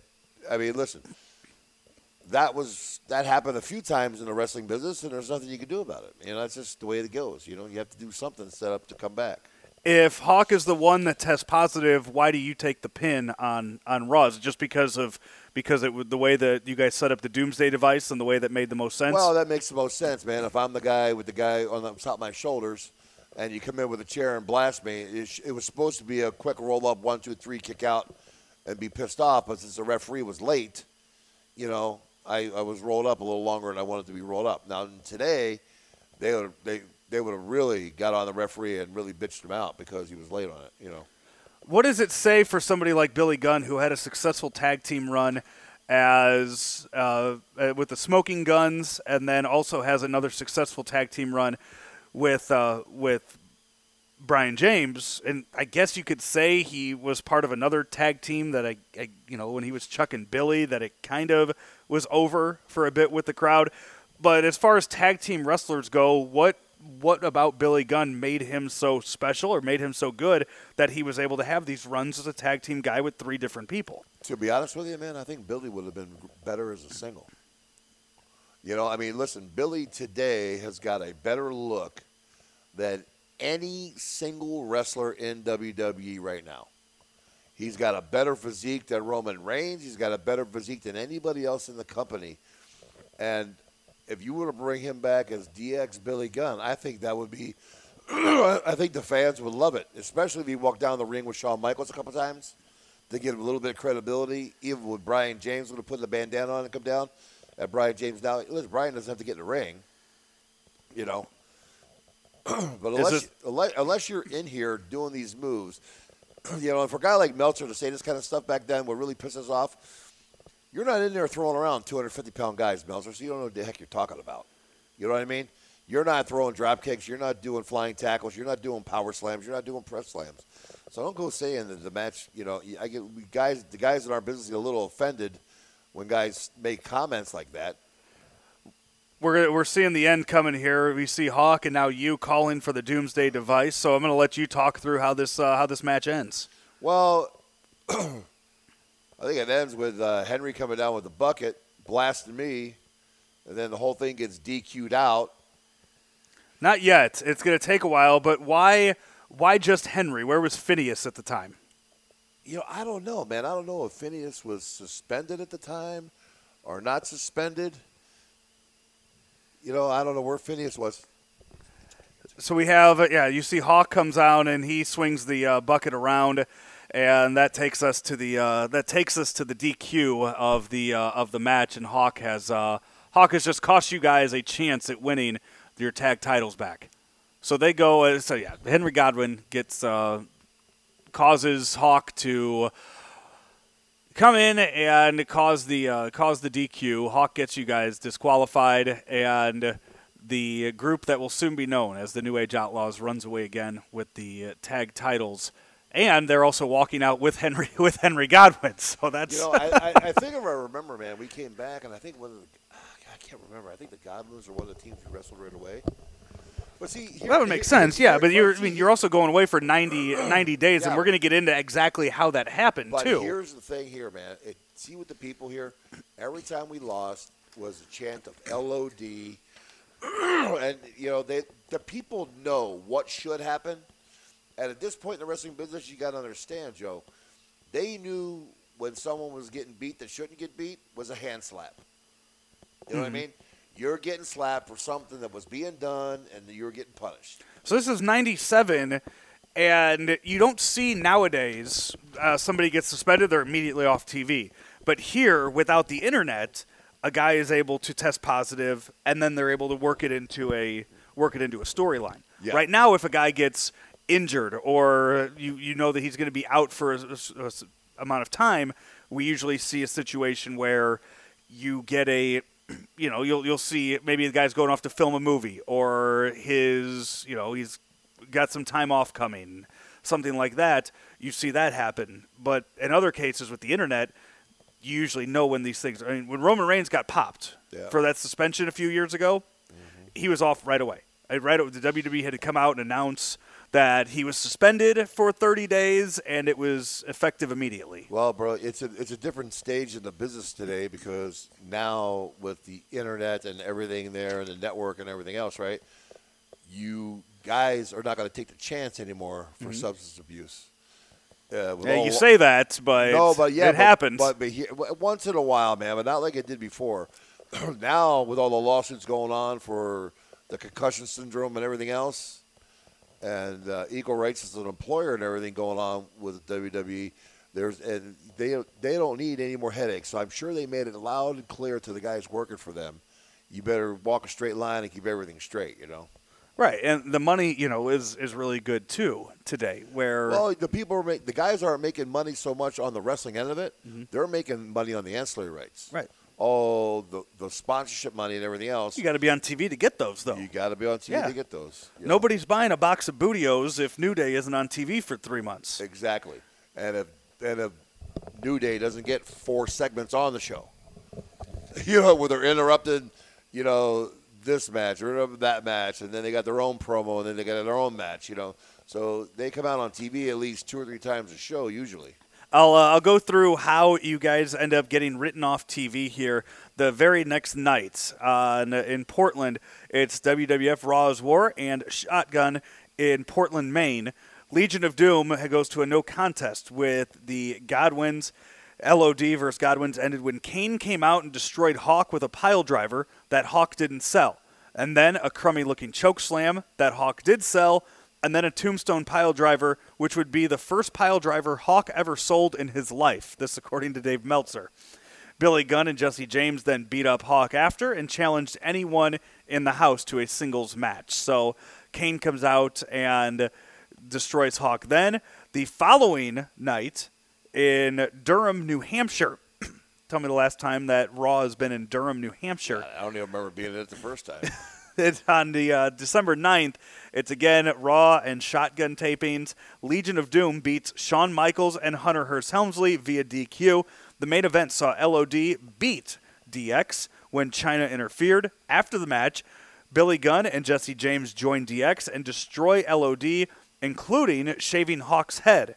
this was the angle to set up LOD being gone until late January. So they had you guys in a match with DX to write you off. That way, they write you off with DX jumping you and shaving your head instead of, I think that's, tell me what you think about this, and I have a feeling I know which way you're going to go with it. Having a monster like Kane be the one to put you guys out of business as you saw the night before, would have been the week before. Yeah, well, Kane was hot that time. I mean, Kane was just brand new, and he was hot, and it's a heck of a character. And listen, even back then, even the shaving of Hawk's mohawk was Hawk's idea. He was shaved by Hawk. See, here's the thing, man, about Hawk. He had his negatives, but his positives outweighed his negatives, and he had a heart of gold, and he was a consummate businessman in that aspect. He knew he was going away. He volunteered to do the jobs. He volunteered to shave his head, and still, there's this underlying hard-on, if you will. Like I told you before in the past, Joe, I've not done one autograph signing, WrestleMania signing, or anything for WWE. And we're on their website as the greatest tag team of all time, but you don't ever see me doing any appearances. There's just this underlying thing, I think, of all the suspension that Hawk had. God rest him, man. I love the guy to death. But he just had this weakness of wanting to be a man's man and doing what he wanted to do. And but you got to understand, though, there's a lot of circumstances back here, Joe, that people don't understand. You got to think of this. When you go in to work for a company, you say, okay, you shake hands. This is what I expect to make. And you go in there and you make $100,000 less than what he's telling you you're going to make. That leaves a little dent on your ego and your wallet. Then you go in there next year and you talk to him again. Hey, man, we're supposed to make this year. You say with marketing and everything else, we're on all your underwear, and bedspreads and, pillowcases and everything else. And then you make still another $100,000 less again. Then you get a little bit pissed off. And how many times do you take it before it's an insult before they're kicking you in the privates, right? And that's the way Hawk took it. Hawk said, listen, you've screwed me 2 years in a row.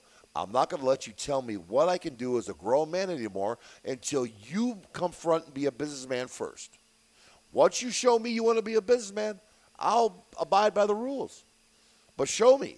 And that's what WWE, and when you do something like that with Vince, you're going to butt heads and you're not going to win. Because at the end of the day, he owns the company, he owns the TV. The next match up is Hunter Hearst Helmsley. This is before he's going full-on Triple H, so it's still Hunter Hearst Helmsley in a boot camp match against Sergeant Slaughter. I imagine that must be. It looks like it's pre-GH there too.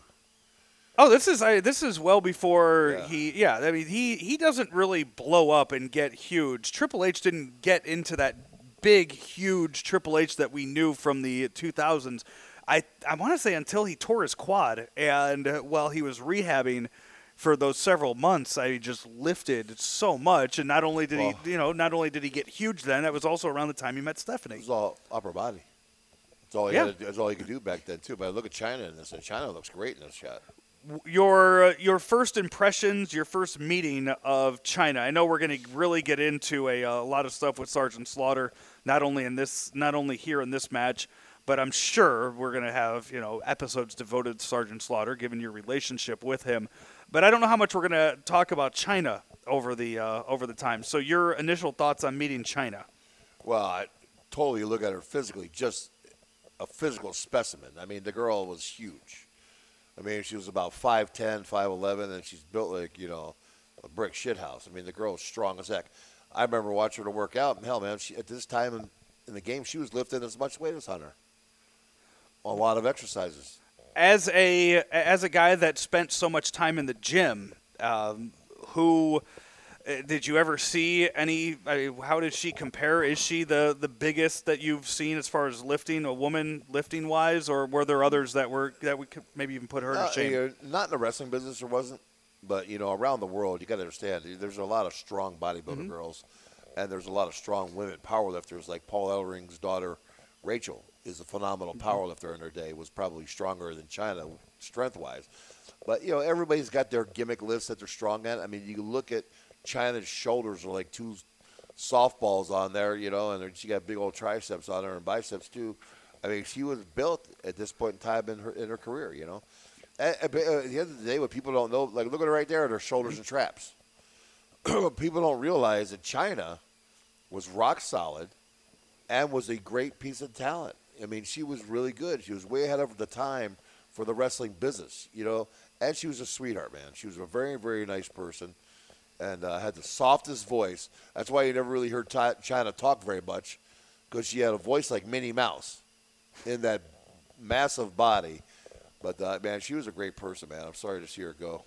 When she first came in, were you guys already in when she came in, or was she already there when you guys came back? She was already there when we came back.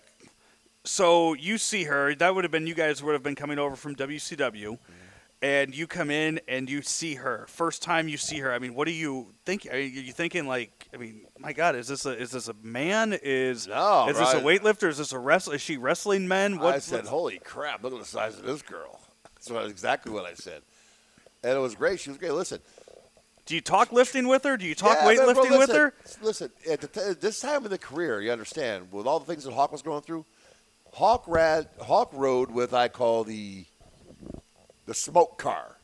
I mean, he rode with Hawk and Big Boss Man and Mr. Perfect. They all traveled together, and they were the party guys. Mm-hmm.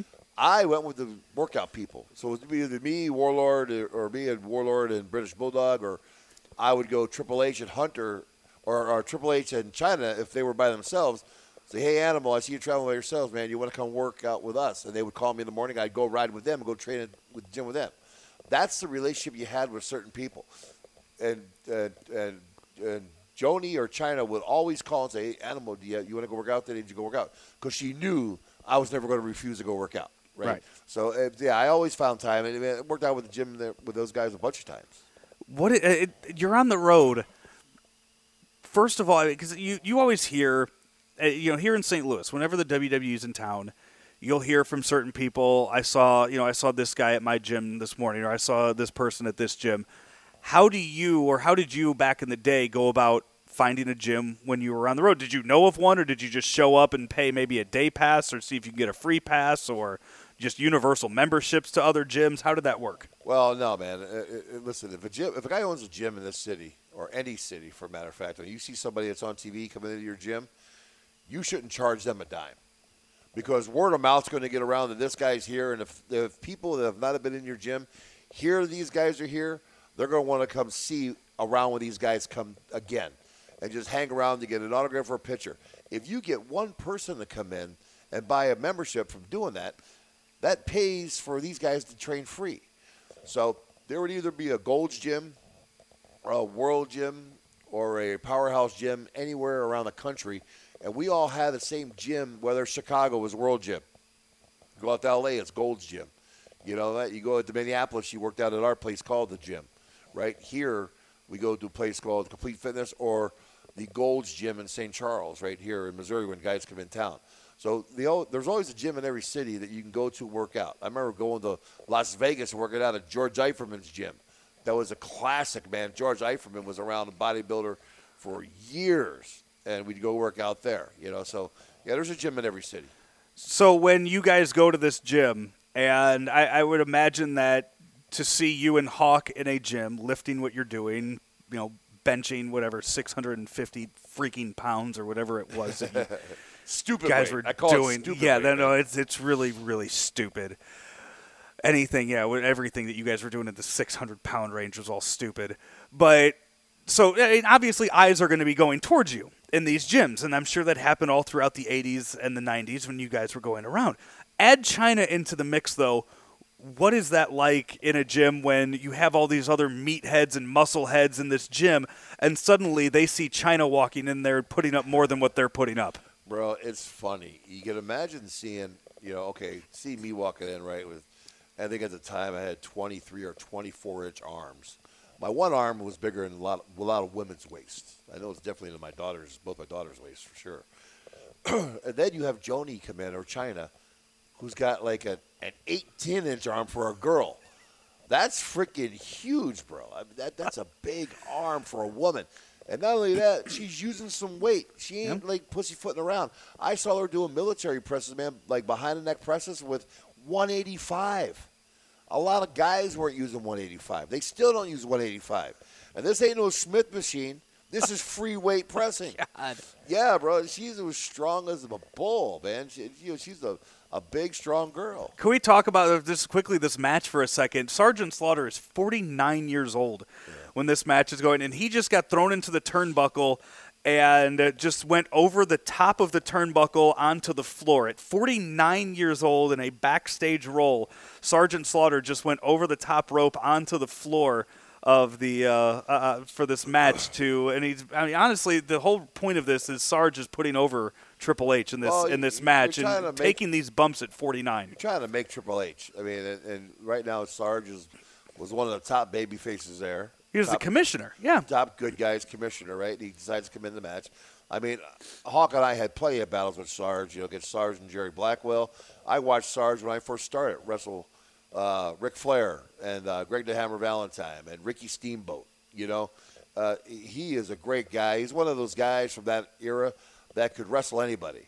In a boot camp match where there's no disqualification, the timekeeper just tried to keep the bell away from Triple H. Yeah. So that's a little mistake there in the booking. Well, yeah, and Triple H just tried to hit him with it, and Sarge stopped the bell coming. So I knew no way in heck was Sarge going to get hit in the head with that bell. The shape that Sarge is not in the greatest of shape here, but when you come back for a match like this, how much do you think you know ahead of time that you're going to be in this? I mean, how far in advance is the storyline written for this, and how long did Sarge have the plan, and how quickly can you get back into shape to do it? I mean, this is a 17-minute match what they're putting on here. Well, bro, here's the thing, man. The wrestling is like riding a bike. Once you've learned how to do it, you know what to do. Right. It's not like you're having nervous energy anymore, which blows you up and you want to throw up after the first 2 seconds, right? So that – and Sarge is a consummate professional. At 49, he's already been wrestling for 30 years. Probably, yeah. So he knows he's doing – and to be honest with you, Sarge was never a ripped-up guy and felt in the business. You know what I mean? I mean, look at most of the Army guys who's sergeants and colonels in the Army. They're not ripped up guys. They're desk guys. They're not on the front lines, right? No, yeah, you're desk guys right now. So Sarge had got away with that, but he did his gimmick so great. And after being in the Sergeant Slaughter and the cartoons and everything else, Sarge was a household name. Now, Chyna, the whole match had been wearing a chain around her neck that she just hands to Triple H here. Back to Chyna for a bit because I'm really enjoying some of these stories here, and I know that there's going to be plenty of time that we're going to talk about Triple H and Sergeant Slaughter at these gyms. Did you ever see anybody try to hit on Chyna, try to maybe get a number or something, and then see the rejection in that? See the rejection there for Chyna. I want to hear what that would have been like. Are you kidding me? Half the guys in the gyms were, I hate to say it, were like kind of like pussies. Intimidated for Chyna. I mean, here's Chyna coming and walking in here. I mean, she's a 185-pound chick. Yeah. I mean, ripped up and strong. I mean, we go back to the shot on this pay-per-view here. You see her shoulders. She's got freaking softballs on there for shoulders, But man. some of these guys are probably, turned on by seeing a woman in the gym lifting. So I know that, at this time she's with Triple H, though, right? Like, sure, her and Hunter are dating at this time, but I would love to know or love to have seen one of these guys go up and try to hit on her, pick her up. Look at her in this shot, man. Right. Even if somebody went to go buy her in the gym and try to grab her butt, they'd probably break a nail on their finger.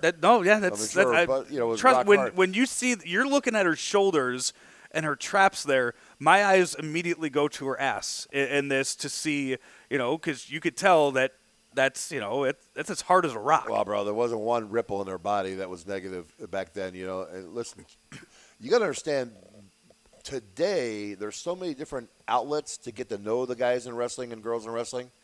It's a lot different. You're still with the intimidation factor here. And, DX is getting formed and, you're at a level where people don't know who they can trust or what they can do with everybody. You're letting the crowd decide. Yeah, it's not like, so there's a little bit of an intimidation factor. You know this what I mean? isn't Sergeant Slaughter being an Iraqi sympathizer and you know that you are supposed to hate him. This is kind of, you have Stone Cold going against the authority of Vince McMahon. Yep. You have DX. DX's first feud is with the authority figure of Sergeant Slaughter, to where you're looking at this and, yes, they're making Sergeant Slaughter out to be a fool. They're looking at him as the old-timer that doesn't get it anymore, and they're making fun of him. They're making fun of that he spits when he talks and all this stuff, to where you're kind of laughing at it and you're going, I wish I could do that to my boss. These guys are doing it to their boss. Hey, these guys are kind of cool. Where there might be some people out there, the older fan, that are looking at this and saying, how dare you disrespect Sergeant Slaughter like that? Well, bro, at a point in time here when the company went real dark, as they called it, and they did this for, 4 or 5 years, went real dark. That's why they went back to fan-friendly entertainment. Right. Then they got the PG rating. You're able to get on more TVs. You're able to sell more toys and everything. Bro, if you go back to that last shot with Chyna sitting there, if you didn't know better, with that chin, she looked like Sergeant Slaughter's daughter. And here, at 49 years old, Sergeant Slaughter's going top rope, and I'm just going to guess, much like Ric Flair, it's never going to work out for him. And this, yes, is very... Yeah, I know, It's like every time Ric Flair ever went to the top rope. You knew he was getting slammed on it. Exactly. Yeah, slammed or suplex or you something. knew that exact move was going to happen. But, you're talking about a dark time in the wrestling business right now, right? And so this is the way that they're going towards that real area of darkness.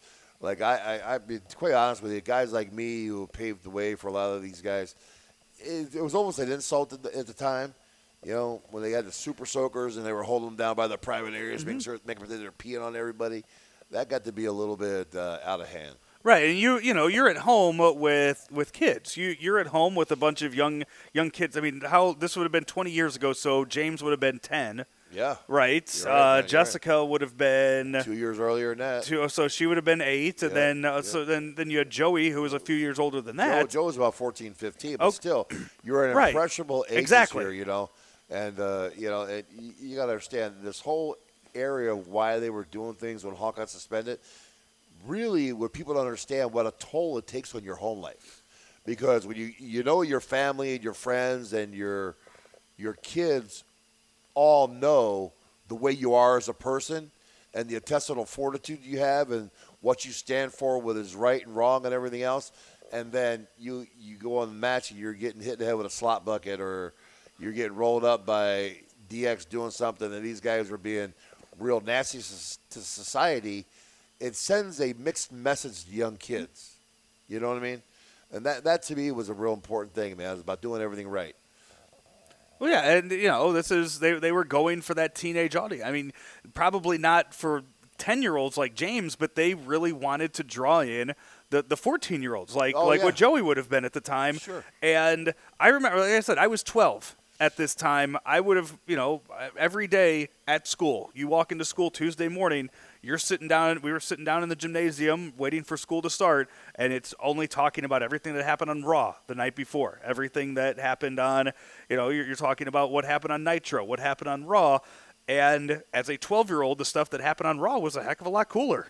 Because, that was, they were... interrupt you there, bro. I'm looking at Chyna's traps, just laughing my ass off here. Is that Jack Doan that she just knocked out there? Oh, yeah, it is. Poor Jack just get the right cross from Chyna. Those babies weren't light either. Now she's getting a chair. Okay, here you go. I think I don't think we're at the full end of the match yet, because I watched this a couple days ago, and I do kind of remember what happens leading up to it. So I don't think we're at the end here. But is there miscommunication there? Chyna goes over and takes the chair to Triple H, and Triple H tells her to take it into the ring herself. So is that a little miscommunication there, or do you think that's... Well, I don't know, man. I never got involved in their finish. I wouldn't have known what they were doing. But the Sarge had some white powder that he threw in the face of Chyna, and gets her out of the ring. Yeah, that's awesome. It's great. You don't even see stuff like this anymore. Triple H hits Sarge with his boot, but Triple Must H be wearing loaded steel-toe boots.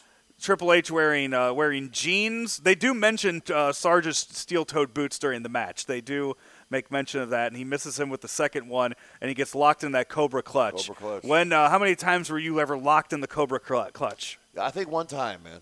Only one time. Well, he wrestled Sarge and Jerry Blackwell.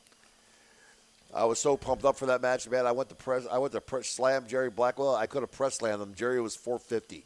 Oh yeah, he went up like a feather.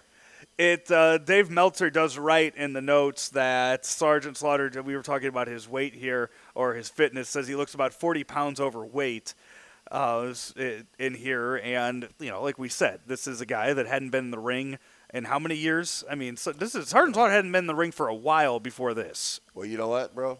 When Meltzer would make these comments back then, Joe, you know what the guys in our business would say? Hey, Meltzer, who the hell did you beat? You do see Chyna come in and give him the low blow from behind. She's still trying to wipe the white out of her eyes. I'm going to refrain from making the joke there with that for Chyna's future in the with well, I'll be the first X-Pac. One night in China. That's what the future holds for her. And we're about to see the end of the match here, so I'll let you talk through it. The finish here with Triple H using the pedigree. Had anybody used this move before? Had you ever seen anybody use this move, or is this It's amazing to think that with the DDT, being what it is, it's basically a DDT or a pile driver between the legs. How did nobody ever come up with that finish before 1997 in Triple H? Well, I mean, it's a different type of finish. I mean, unless you do it right, it really doesn't look good. But he did it really well, and it makes it look good. Listen, it's just like our finish to Doomsday.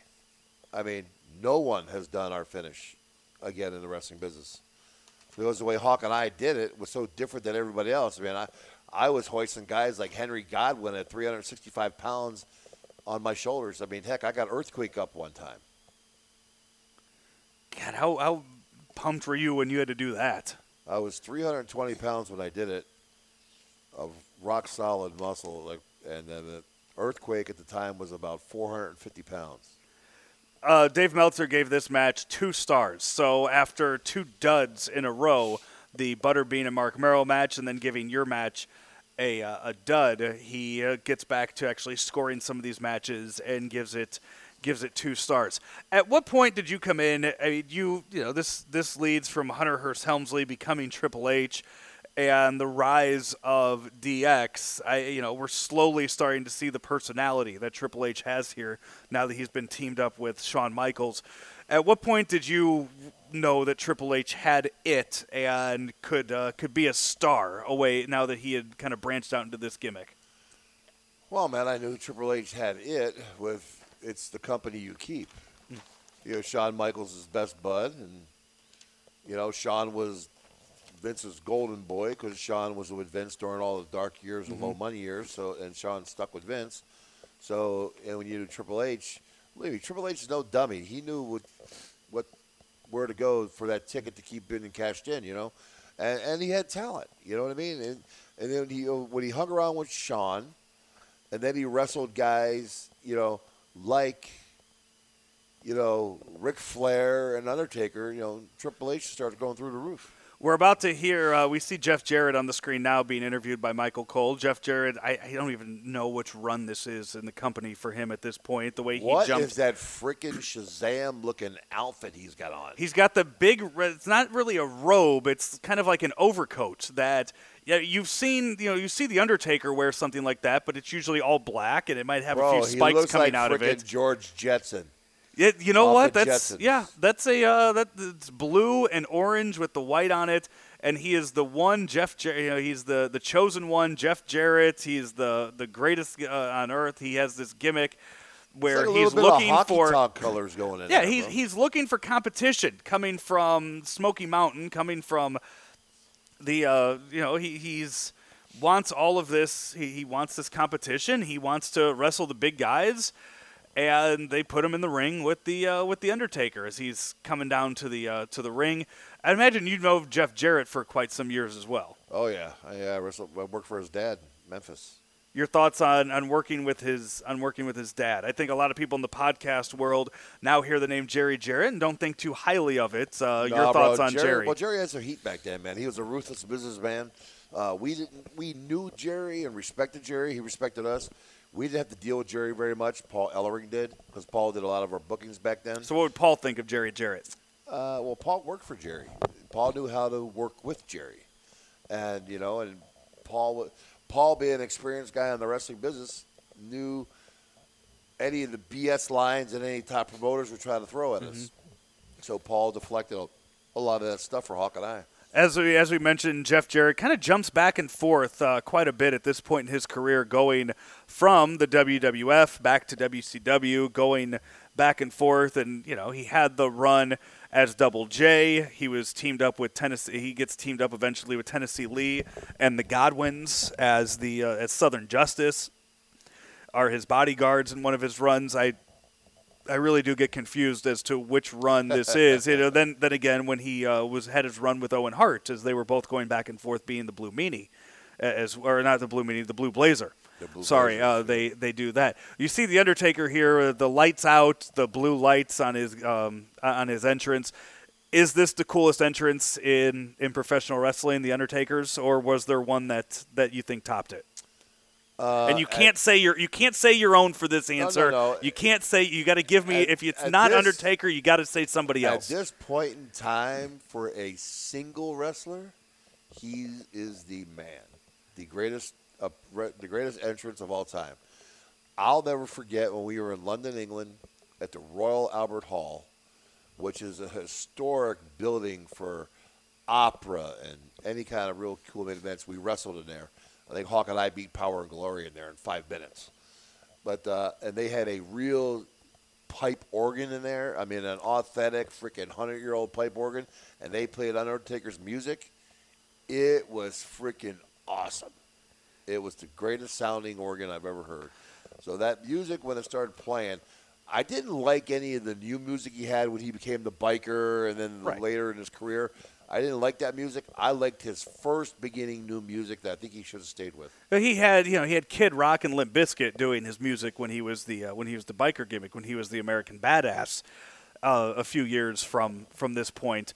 But you see him coming down the ring. I did want to bring up. I meant to bring it up during the last match because Sergeant Slaughter, if you had the music on for it, Sergeant Slaughter, the music he comes down to, is what Kurt Angle uses today, which I believe is what the Patriot used when the Patriot was it Del Wilkes. Del Wilkes. The Patriot used that music before Kurt Angle used that music, and they had it for Sergeant Slaughter. And I did want to bring up with the Undertaker's music coming out too, that get your thoughts on. I don't know if you saw this, that Jim Johnston had recently been released from the company. The guy that made all of those songs, the guy that did all of the music. Just recently released. He hadn't been making music for them in quite some years, was doing a lot of work on the film side of it. Now, would he have done your music? Would he have thrown you guys? Was it him or was it Jimmy Hart that threw you in the studio with the WWF and did the music at the time, the Oh What a Rush? Well, the Oh What a Rush is before our show. It was before our show one time, and they recorded it at a show. Would that have been Jim that recorded it, or had you guys come in and do it? We were at the curtain. We were at the curtain, and they gave us a handheld mic because Hawk always did the "Oh, what a rush" at the end of the interview. And they said, "Hey, man, let's do this. We're going to record this thing, and then we're going to stick it in the front of the music." So Hawk grabbed the microphone right there as the curtain's right in front of us and went, "Oh, what a rush!" Bam! That kept the other rush. So you guys didn't have any say afterwards in the music that you guys used. No, but nothing was said about the or you guys, when you first heard it, did you guys get to hear it backstage first, or was it, hey, you guys are about to go out, music hits? That was live. When Hawk did the Oh What a Rush at that particular time was live, and then then our music kicked in. They timed it perfectly, and then they cleaned it up a little bit after that, and they kept it. I mean, look at Undertaker here, man. Look at the size of Undertaker on this side. Undertaker's huge right here. Which Undertaker? I mean, you first met him in would it have been in WCW or would it have been before that? Would you have met him at all? That would have been WCW with Jim Herd was the boss there. Okay. Taker came in. He was one of the Twin Towers. Who would he have been with then? Danny Spivey. Okay. And Teddy Long was their manager. Okay. Okay. And you just knew him as this big MFer. Mean Mark Callis. Yeah. He wasn't this big here. He was just a skinny redhead back then. So he was skinnier then. Skinny redhead mullet. Okay, I thought he was bigger and then got into better shape as the years went on. Yeah, he did. He looked great here. But in the beginning when we saw him, now this is probably 5 years after we first met him, and he was Mark Callis, Mean Mark, and he had the. I wish I could find a picture, bro. He had the biggest redheaded mullet. But you knew he had talent, though. I mean, we were in those small 14-foot WCW rings, and he would fly, leapfrog, dropkick, and he was a pretty quick guy for his size. You know, Mark was a pretty good college basketball player. Another Texas boy. I remember when James played for Ohio State, we played the University of Texas, you know. He and JBL? JBL would give me the hook 'em horn sign. And, you know, and I'd have to give them the OHIO for the Buckeyes. And the first time that Ohio State played Texas, James's sophomore year, it was awesome, man. Texas was on the move, and James disrupts a play and knocks the ball for a fumble, and then Ohio State took over the game after that. Would that have been the Vince Young years, or would that have been before that? Colt McCoy. Colt McCoy, man. Yeah, James had 2 interceptions, a fumble recovery, and 14 tackles that game. It was pretty good. And you were just able to be in the back talking shit to the Undertaker about what your son was doing. I was at the game, and those guys were giving me hook 'em horns, texting me and stuff, you know. The old school, the walking the tightrope, the top rope move from the Undertaker. Yeah. Your thoughts on that move? Loved it, man. You know, because he's a big. I mean, look at the size of him right here. He's a big guy, right? I think he stopped doing it because you know throughout the years. Well, he'll still do it. He only wrestles once a year at WrestleMania now, but he'll bring out all the moves. Yeah. Well, people don't realize, man, your body can heal a lot in a year when you wrestle once a year, and he's got real bad hips now, so it's hard for him to do that move, although he'll do it. You know, it's amazing once your music hits and you walk to the ring, what you forget pain-wise and you go and do. How did Jim Herd mess it up if you're talking about the talent level that he had as Mean Mark Callis, being able to fly around the ring? How does that get screwed up, and how does it only work by giving him – I mean, let's call it Undertaker. I will say this: Undertaker is my favorite wrestler of all time. He is the reason why I started watching wrestling, watching him win the belt from Sid at WrestleMania 13. That he is the reason why I've watched wrestling for all of these years and have gotten so into it. How does it take? I mean, a goofy gimmick of him being a dead mortician to get over in the business, and how is he not able to get over as just a big badass? Well, Jim Herd was an idiot. Plain and simple, was an idiot. If he would have spent more time in trying to get WCW to where it needed to be, and use the guys he had in the stable there, instead of trying to be a tough guy at 5'7", like he could battle with everybody else, and let the guys that know how to do the wrestling business run it for him and just be the ultimate boss, it would have made good. But Jim Herd was not a wrestling guy. He wasn't very good at the wrestling business. In this match, I mean, the Undertaker he's been known to run backstage. He is the guy that everybody has to go through, and it's his backstage area. Even back in '97, is he the one running things back there, or is it somebody else that all of the wrestlers kind of know is the unofficial boss backstage amongst all the wrestlers? Who, Jim? No, I'm talking Undertaker. I'm talking Undertaker in '97 running. He runs it backstage, right? I mean, he is the clubhouse leader, I guess. If you say. I don't know if you want to. Yeah, I would imagine so. See, everybody else at this particular time was leaving, going here, there, and WCW was running so strong. I mean, the only mainstays they had in the company for their main event guys was Undertaker and Shawn. Yeah. You know, and that was it. And for years, Undertaker carried this company because he was the main draw. I mean, Undertaker was the main draw in the company. So I don't know if he ran stuff backstage. Listen, Taker was still one of the boys, you know. So they always had their agents and bookers and everybody else that ran the show. And you see the lights go out here. That means this is just a few months in October is when Kane debuted in the Hell in the Cell match against Shawn Michaels. So you're seeing you see the lights go out and the red lights come on. So Kane has kind of been torturing the Undertaker here over the past few months. Undertaker refusing to fight his little brother. And so Kane keeps coming out and finding ways to get involved. And there's Paul Bearer, too, with the red hair that he doesn't dye the hair black anymore and looking a little bigger than when he was with Undertaker as Paul Bearer. It's amazing that we just saw on Raw this past Monday that Kane and Braun Strowman go to a no contest, and we are going to see Kane in a triple threat match in the main event of the 2018 Royal Rumble. And here he is 2 months into his debut as Kane in 1997. That's Over crazy. 20 years later, he is main eventing a pay-per-view there. It's Glenn Jacobs while also running for office in the state of Tennessee. Well, what does that tell you, though? That tells you that the new product is not getting over like the way you should in the old school. Do you think it's so much that, or is it the case that Kane's this monster, that the character will always get over and always be a monster, and you can put him – I think it also shows, too, to the loyalty that Glenn Jacobs has had to the company over the last 25 years as, sticking with it through being Isaac Yankem, being the fake Diesel, and then getting the Kane character, and then, God, staying in shape, too. He's 50. Yeah, but he's 50 years old right now, and we were talking about Sergeant Slaughter being 49 and 40 pounds overweight. Kane's about to main event a pay-per-view, or be in the world. I guess not main event in the Royal Rumble. The Royal Rumble is the main event, but he's going to be in the title match at the Royal Rumble in 2018 at the age of 50. Well, in today's business, your longevity is a little longer because your work schedule is not as strenuous as it was back then, right? The flames coming out of the turnbuckle. Were you ever in the ring when those flames went off? No.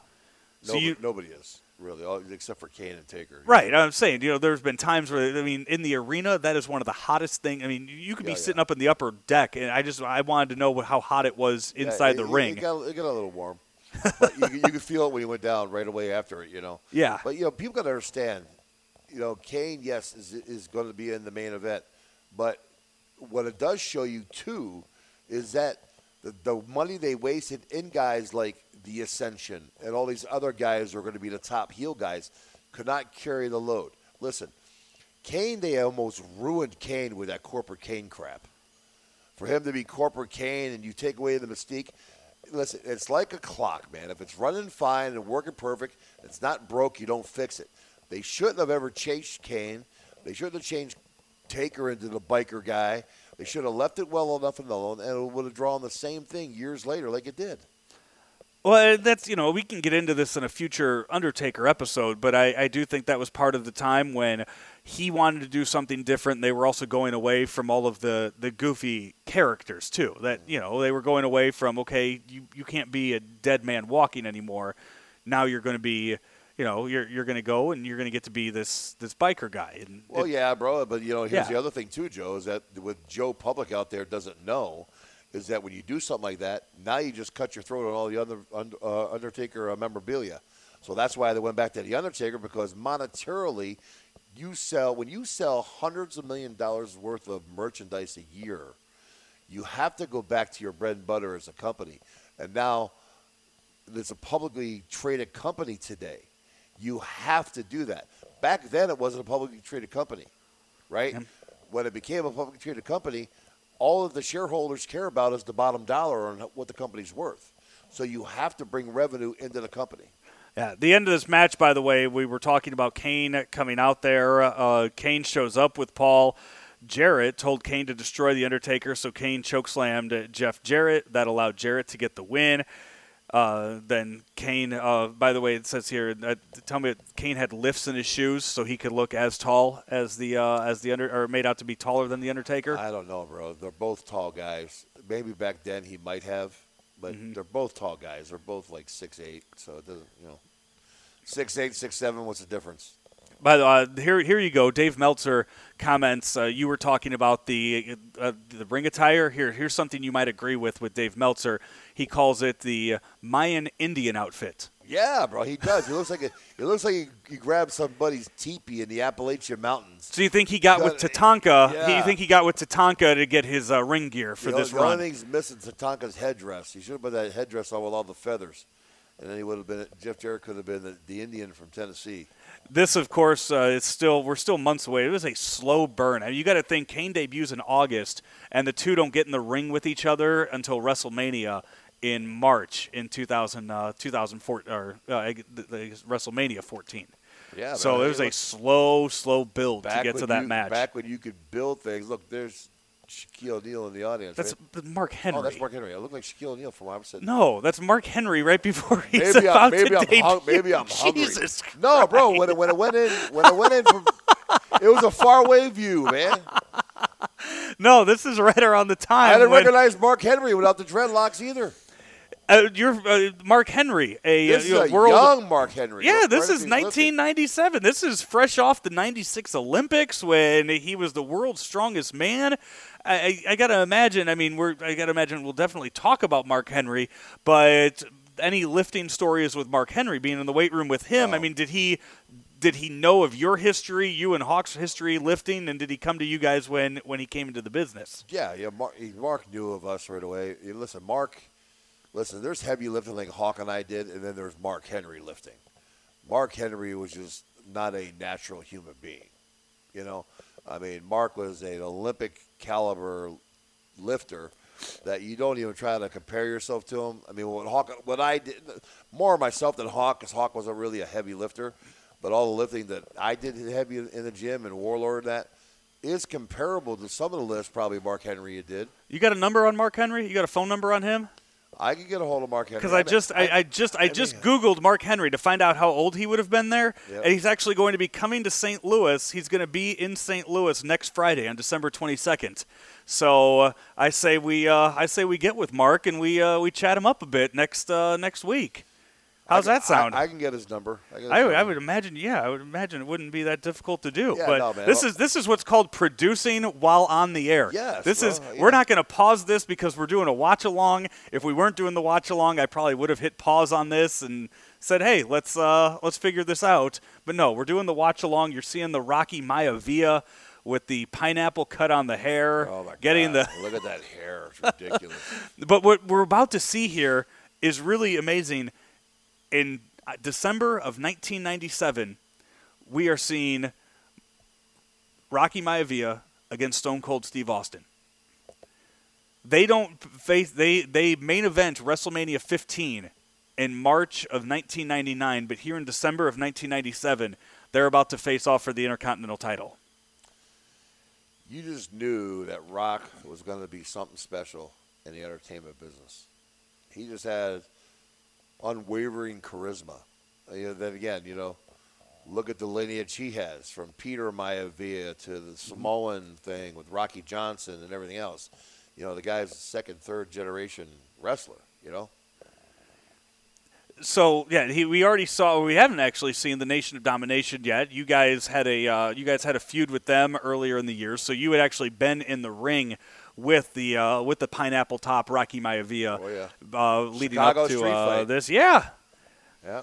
So then Austin at this time, you had done a lot of work with Austin as well over in the WCW days, and that's another one. We talk about. I love this gimmick. I love Stone Cold's gimmick. He what got Stone Cold over is that he was exactly the way probably that 3/4 of the people watching wrestling at home or in the arena was like. Hate your boss, drink beer, hate your cuss. boss, give him the bird, beat the hell out of him if you had a chance to, and have a Miller or a Budweiser afterwards to celebrate.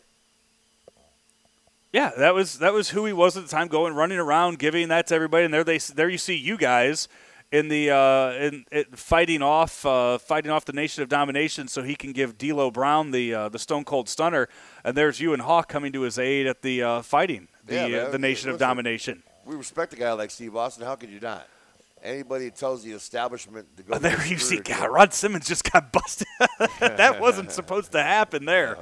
Yeah, So yeah, you you have a guy like Stone Cold. We were just talking about how much they screwed up Mean Mark Callis, not knowing the talent they had there.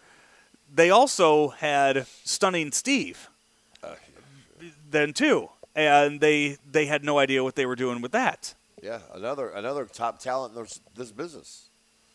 Now look how popular Stone Cold became. Right, it still is.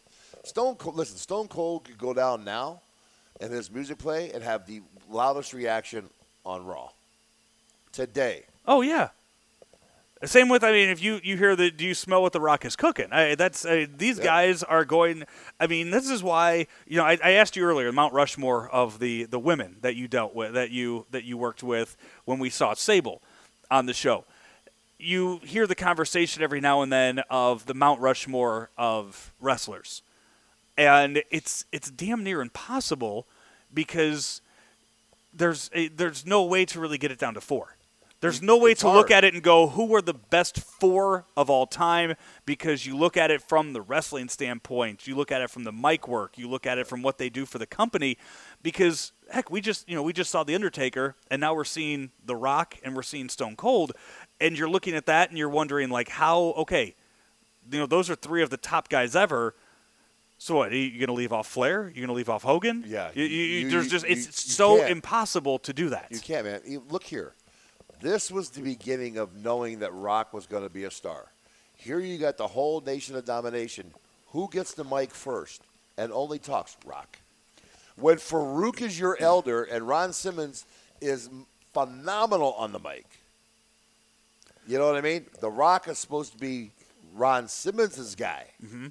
But you can tell this is where The Rock is starting to step out a little bit. And, you just knew he was going to be a great talent. We do end up seeing Ron Simmons or Farouk and end up having a dominant tag team with JBL as the APA in the future. But right here, it almost does seem like they are starting to fade out Farouk a bit. Like they're saying, okay, you know what, we're going to put you in this stable, and you're going to push this new young kid into stardom, but he ends up having a decent sized run after that. But it does seem like they're trying to push him out. Do you know how hot that gimmick would be today, the Nation of Domination? It would. With what's going on in today's society with Black Lives Matter, it would be monstrous.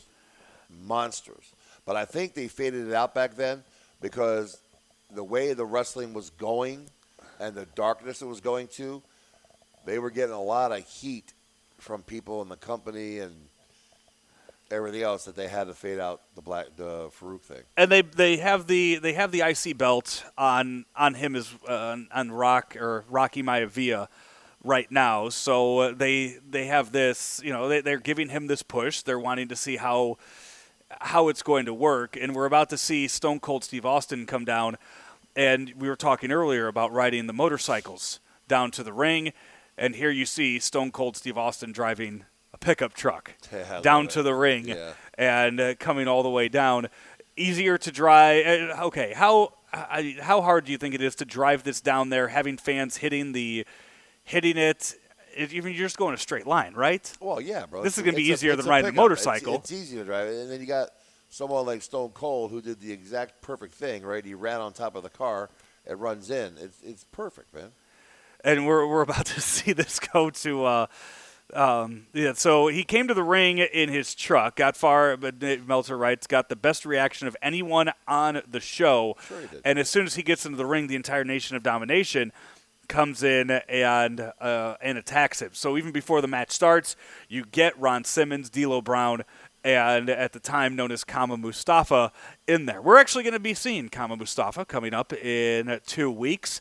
We want to plug your next upcoming event that you will be at on December 26th. Going back to the great state of Illinois, and we're going to be in Madison, Wisconsin. Where, Belleville, Illinois? No. That's where I'm from. I'm from Belleville. That's an hour away from here. Yeah. You're going like 5 hours. You're going to Belvedere. You're going to Belvedere, Illinois. Yes, up in Chicago, up in the Chicago area. Yeah, you're going up to Belvedere. just outside a suburb. I don't know where I got Belleville at. A west suburb. You're right, it is Belvedere. I remember typing that in. Belvedere, Illinois, a west suburb of Chicago. So if you are up there, you'll be up there the day after Christmas on the 26th. And then just a short, I want to say it's about an hour and a half drive north up to Madison, Wisconsin. You will be up there on December 27th. It's going to be awesome to get back in Wisconsin, man. I've not seen the great fans of Wisconsin, especially the Madison area, for a long time. Yeah, you'll be up there. It's Winter Warfare Tour 2017. Great college town, man. Yeah. University of Wisconsin. So if you look up on Facebook, facebook.com/PowerhouseWI. PowerhouseWI is where you could find your info from that. As it says here, the Ho Ho Ho train comes to Madison. There you go. That is so you will have Charles right there as the Godfather, other people that will be in attendance, Sabu, Sandman, Hornswoggle, Adam Rose will be there on the 27th. Pretty much the exact same cast on the 26th in Belvedere, Illinois, at the Apollo Theater in Belvedere, and then at Turner Hall in Madison, Wisconsin. Awesome. I cannot wait, man. It's going to be 2 good days. Yeah, it's where you could go there. So this match, you see a lot of the Nation of Domination getting involved with this. D'Lo Brown is completely laid out on top. We missed it as we were given the plug for your event, but he takes the body drop onto he takes the stunner on the roof of the truck after being backdropped onto the windshield of that. Can you gimmick a windshield on a truck? Well, I'm sure you can, man. You could get that entertainment glass you put in there. You know what I mean? The fake glass. Right. It's really it's just like sugar is what it is. Mm-hmm. Rock candy. You do that sometimes, but I don't think that because a regular windshield is only going to it's got a prism. See, that's a real windshield because it'll prism and shatter like that, but it won't come apart. Usually. You think it was worth it for the probably $50,000 they put into that truck? $40,000 20 years ago, maybe for that little. Sure, bro. Yeah, sure. You know what? Look how over Stone Cold is. You know what I mean? He's probably sold 1 month worth of merchandise that paid for that truck. Seriously. It's no different than when Brock Lesnar tore apart that Cadillac and threw that door about 150 feet. Oh God, yeah. Like it was a frisbee, And Cadillac got look. What is it, Chevy or GMC? This truck that he drove down, whatever the make of the truck is, got a huge plug. It probably got donated to the company for free. So this match doesn't go very long. We're about to see the end of it, and I know we've talked a lot about Meltzer here, and I'm looking forward to reading more things in the future on things that Meltzer writes. Given how how we've started off with a bang here on this, but I'll read what he ends up. I'll read how he ends up finishing this because right now it's not the people's elbow yet. He's going. Rock comes in and he just gives a regular elbow. This move that he just did gets over and becomes a devastating finisher to a match when he hits the hill and he ends up hitting the rock bottom followed by that elbow. You see this as a guy that uses the Doomsday device, throwing a guy off your shoulders and flipping him in the air, that The Rock was able to get pins and win championships by hitting a guy in the chest with a running elbow. Yeah, hey, man. It's all that makes it look as his opponents are weaker than ours. Hey, listen, he did the rock bottom first, which set up the elbow. The elbow was just the icing on the cake. The rock bottom really did the damage. It's no different when Hawk and I used to do the Doomsday. 90% of the time I would throw a guy in and give him a power slam, then signal up. You know what I mean? Right. And so I would set the guy and weaken him up with the blow. With that. It's just that the Doomsday is probably, if not the number one of the most devastating looking finishes in the wrestling business history. And here he goes with the second one as he just tosses the elbow guard just behind him. Nowadays, that's something that you catch that in the crowd, and you're probably able to eBay that off for quite a lot of money. Oh yeah, definitely. So these two again end up. This is their first match.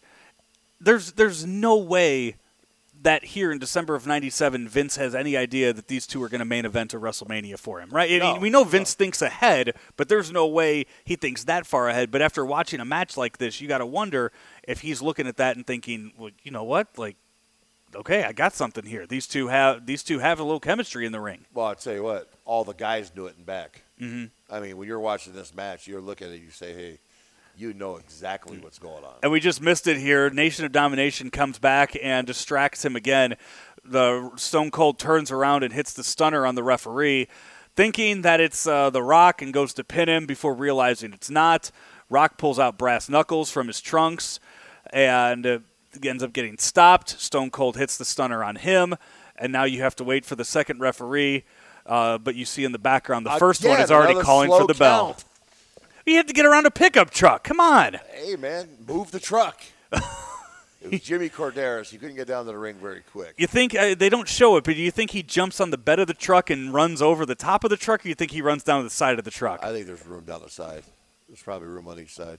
So the match ends up being a DQ. They end up saying that because Stone Cold hit the referee with the stunner, that they DQ it. So Stone Cold thinks that he has won, or it says here that he pinned him to retain the IC title on this. But you see in the background the referee was calling for the bell in the background. See, Stone Cold was smart. You know, nobody told him to go on the top of the truck, right?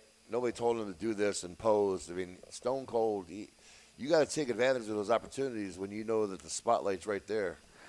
Dave Meltzer writes, you can't expect Austin to have the kind of matches that he had in the past due to his injuries. But given his limitations, that was pretty entertaining. No, it was a good match, man.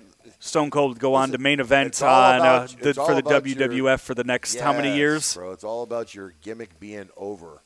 You know, and we're going to find out here, and you're going to hear me get a little bit irritated. Because I'm talking now, I want to reiterate, back in this time frame, nobody in the back liked this Meltzer report, the Observer. Mm-hmm.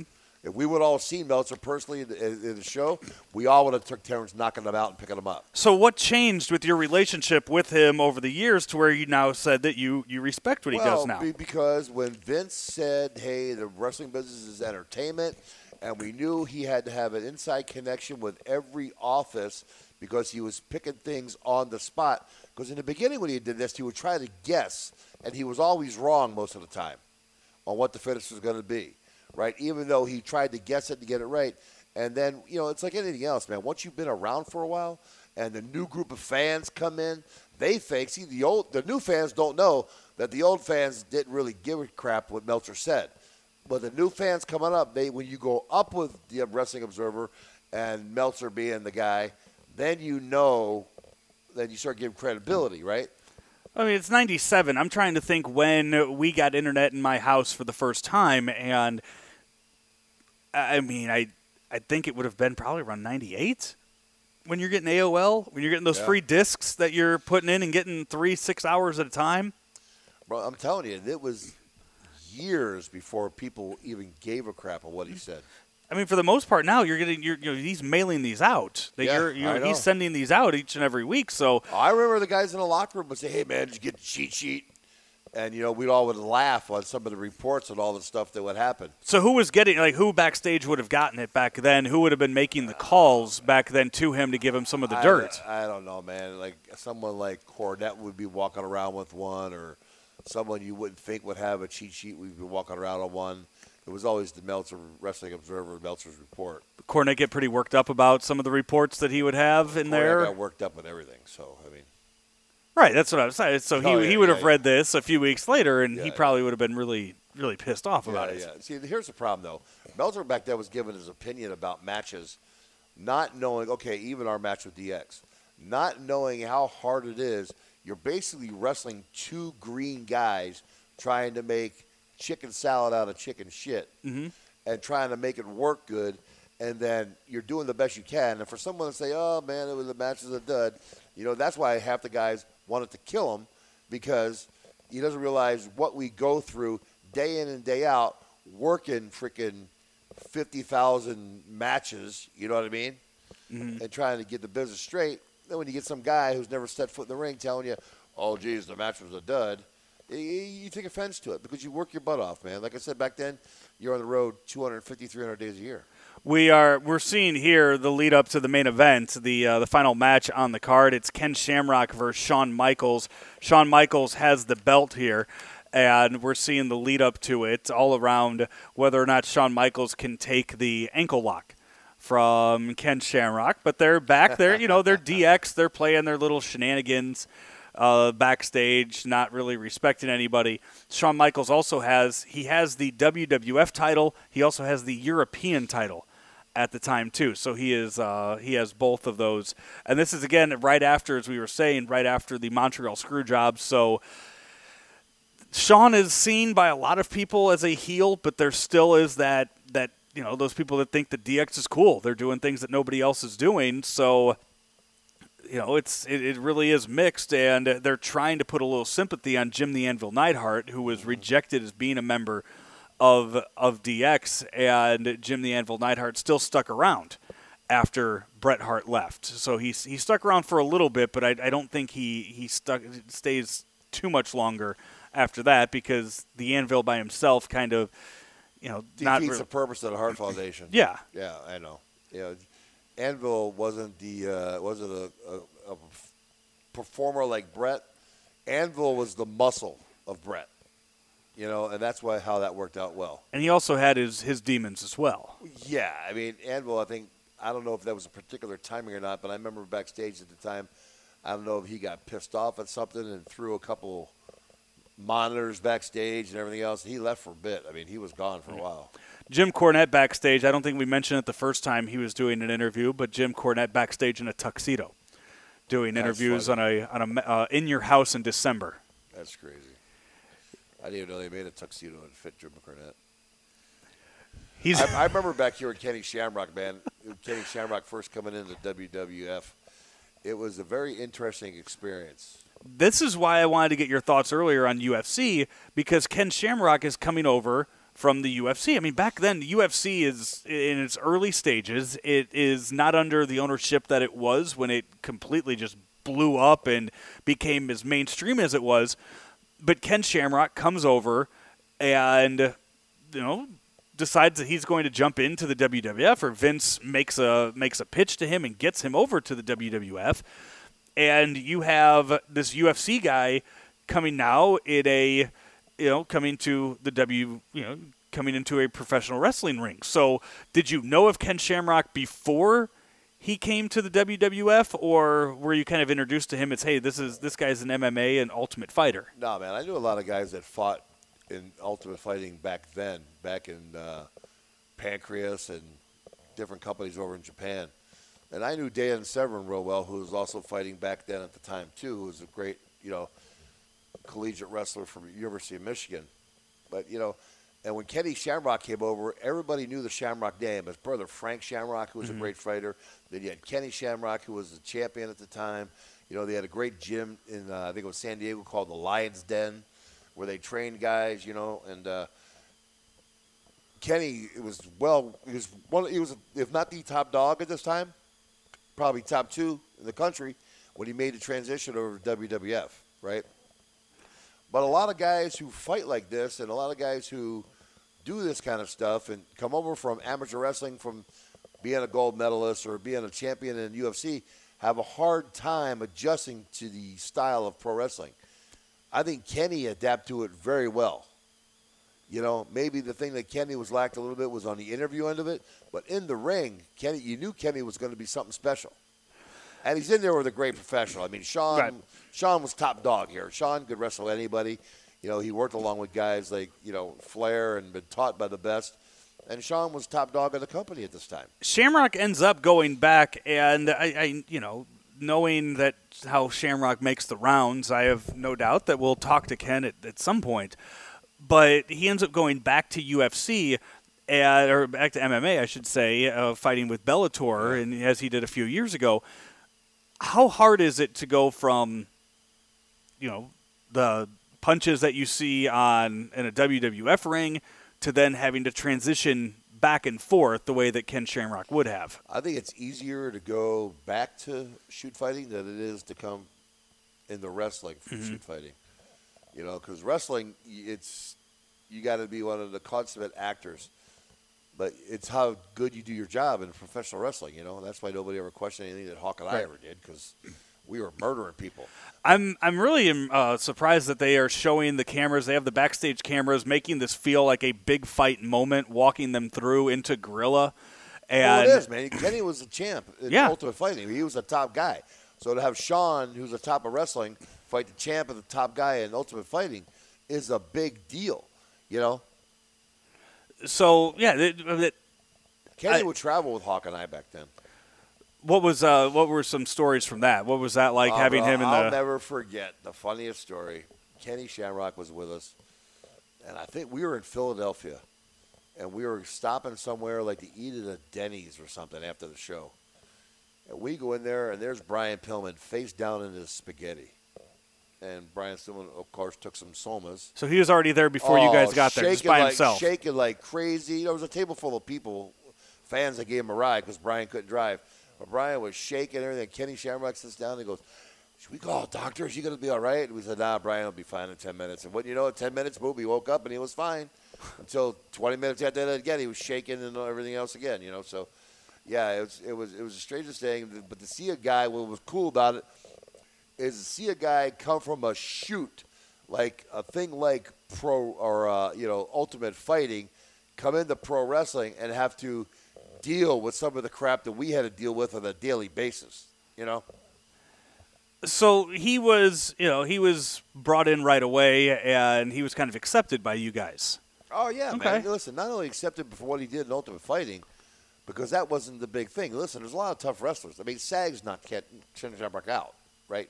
Sags did. Sags handled him like a baby. Mm-hmm. But it's all in a situational thing. A lot of guys are great fighters in that controlled area, which is way different than being a street fighter. I can tell you that from first-hand experience.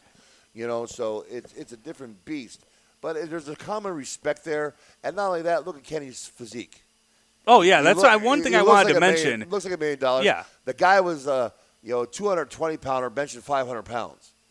Yeah, when Twice his his body weight, you know. So. When he takes off that robe, he is chiseled from stone. Yeah, man, he's hard as rock. And I was in the gym, and I've seen Kenny do 500 in the gym.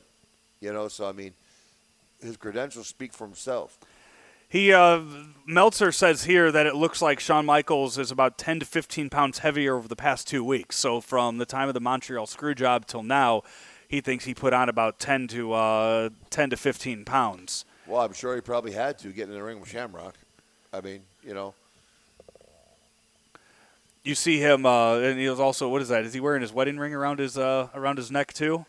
Bro, I don't even know. I didn't pay that much attention to what he's got around his neck. The rumors are out there that Conor McGregor possibly will be coming over. We've definitely heard the rumors of Ronda Rousey possibly making her way into a WWE Ronda Rousey's ring. down at the training center. You have? Yeah. That would be it wouldn't surprise I think anybody if she ended up on WWE TV. The women have the best segments on TV now. The thing with Paige and her two girls going on there, I'm not too what's the girl from NXT, the dark girl that has all it looks like Paige? Ruby Rose? Yeah, I'm not too a fan of those. She's girls. on SmackDown, yeah. Yeah, because they're so inexperienced yet. Right. You can tell probably that's where they're going to go in the future. Is that faction's going to go against Paige's faction? You can tell where it's going because Paige and that girl look very similar. You know, if somebody would like to point out the difference and how I could tell the difference between Mandy Rose and Liv Morgan, I would appreciate that. At Joe Roderick on Twitter, because right now they're both just really smoking hot blondes that look exactly alike to me. Bro, hey, that might be your tag team in the future for women. They could do the twin magic if they wanted to, like the Bella twins. I mean, they're both good-looking ladies, you know. I mean, right? And they're great shape. You can tell they're former bodybuilders. How would a guy like Conor McGregor, you think, how would he be accepted in the WWE today? How would that go over with how? Listen, I think the guy's a great entertainer. You got to look at it this way: is he going to want to risk his reputation on doing something that's an entertainment like this? He just made $100 million on a fight, which was pure entertainment the whole way the way it was. You know what I mean? So we got I don't know, man. It'd be good, but why would you do it? What do you get to prove? If you made $100 million, you put $50 million in the bank, you're a $50 million guy. Right. Why would you go near anything you have to do anymore and take the chance of someone hurting you or doing something stupid in the ring? But then again, in wrestling, you can pretty much control everything that happens in the ring anyway. You know what you're going to do, what you are not going to do. Yeah, it's just something to do. It's that constant paycheck. You stay in there for a little longer, and you can make yourself some money. And heck, you know what? You're never going to make the money you've been able to order before. Right. You don't think he'd be able to step back in a ring with you're not going to step in the ring ever again with Floyd Mayweather, but I think the only thing that he could do that would make money in WWE is he made a couple comments about Brock Lesnar at one time. And Brock Lesnar would manhandle him like he was a redheaded stepchild. He would, but you know what? It's the WWE, so they would make it seem like Conor has a fighting chance. You know how many people would order the network, would pay that $10 to just to see it, sure. even knowing that it's in the WWE, knowing that to watch Brock Lesnar face Conor McGregor. Probably would have better ratings than any of their pay-per-views. By the way, here's Liv Morgan and Mandy Rose side by side. Take a look at that and try to tell me the difference between the two of them. I mean, they're twins, right? Yeah, well, that's Mandy Rose on the right? I think so. Yeah, it is. I think so.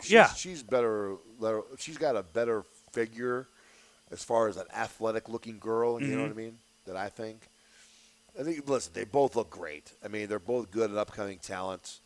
I'm not too sure yet on the other. What's the other girl's name that's with Rose and Paige? What's the other girl's name? With Rose and the country girl. Oh no, that's on. You're talking about that's on SmackDown. She is with Ruby Rose. Oh yeah, you're right. Yeah, Ruby Rose. It's Liv Morgan and I have to. The UFC girl. It's Sarah something. Oh, you're talking that one. Sonya is the one that's on Raw. Good. She looks good, moves really good, But I don't know about the other faction. Sonya Deville. Yeah. I don't know about the other faction though. I don't know. The other faction, Ruby Rose. That's Liv Morgan, and they are.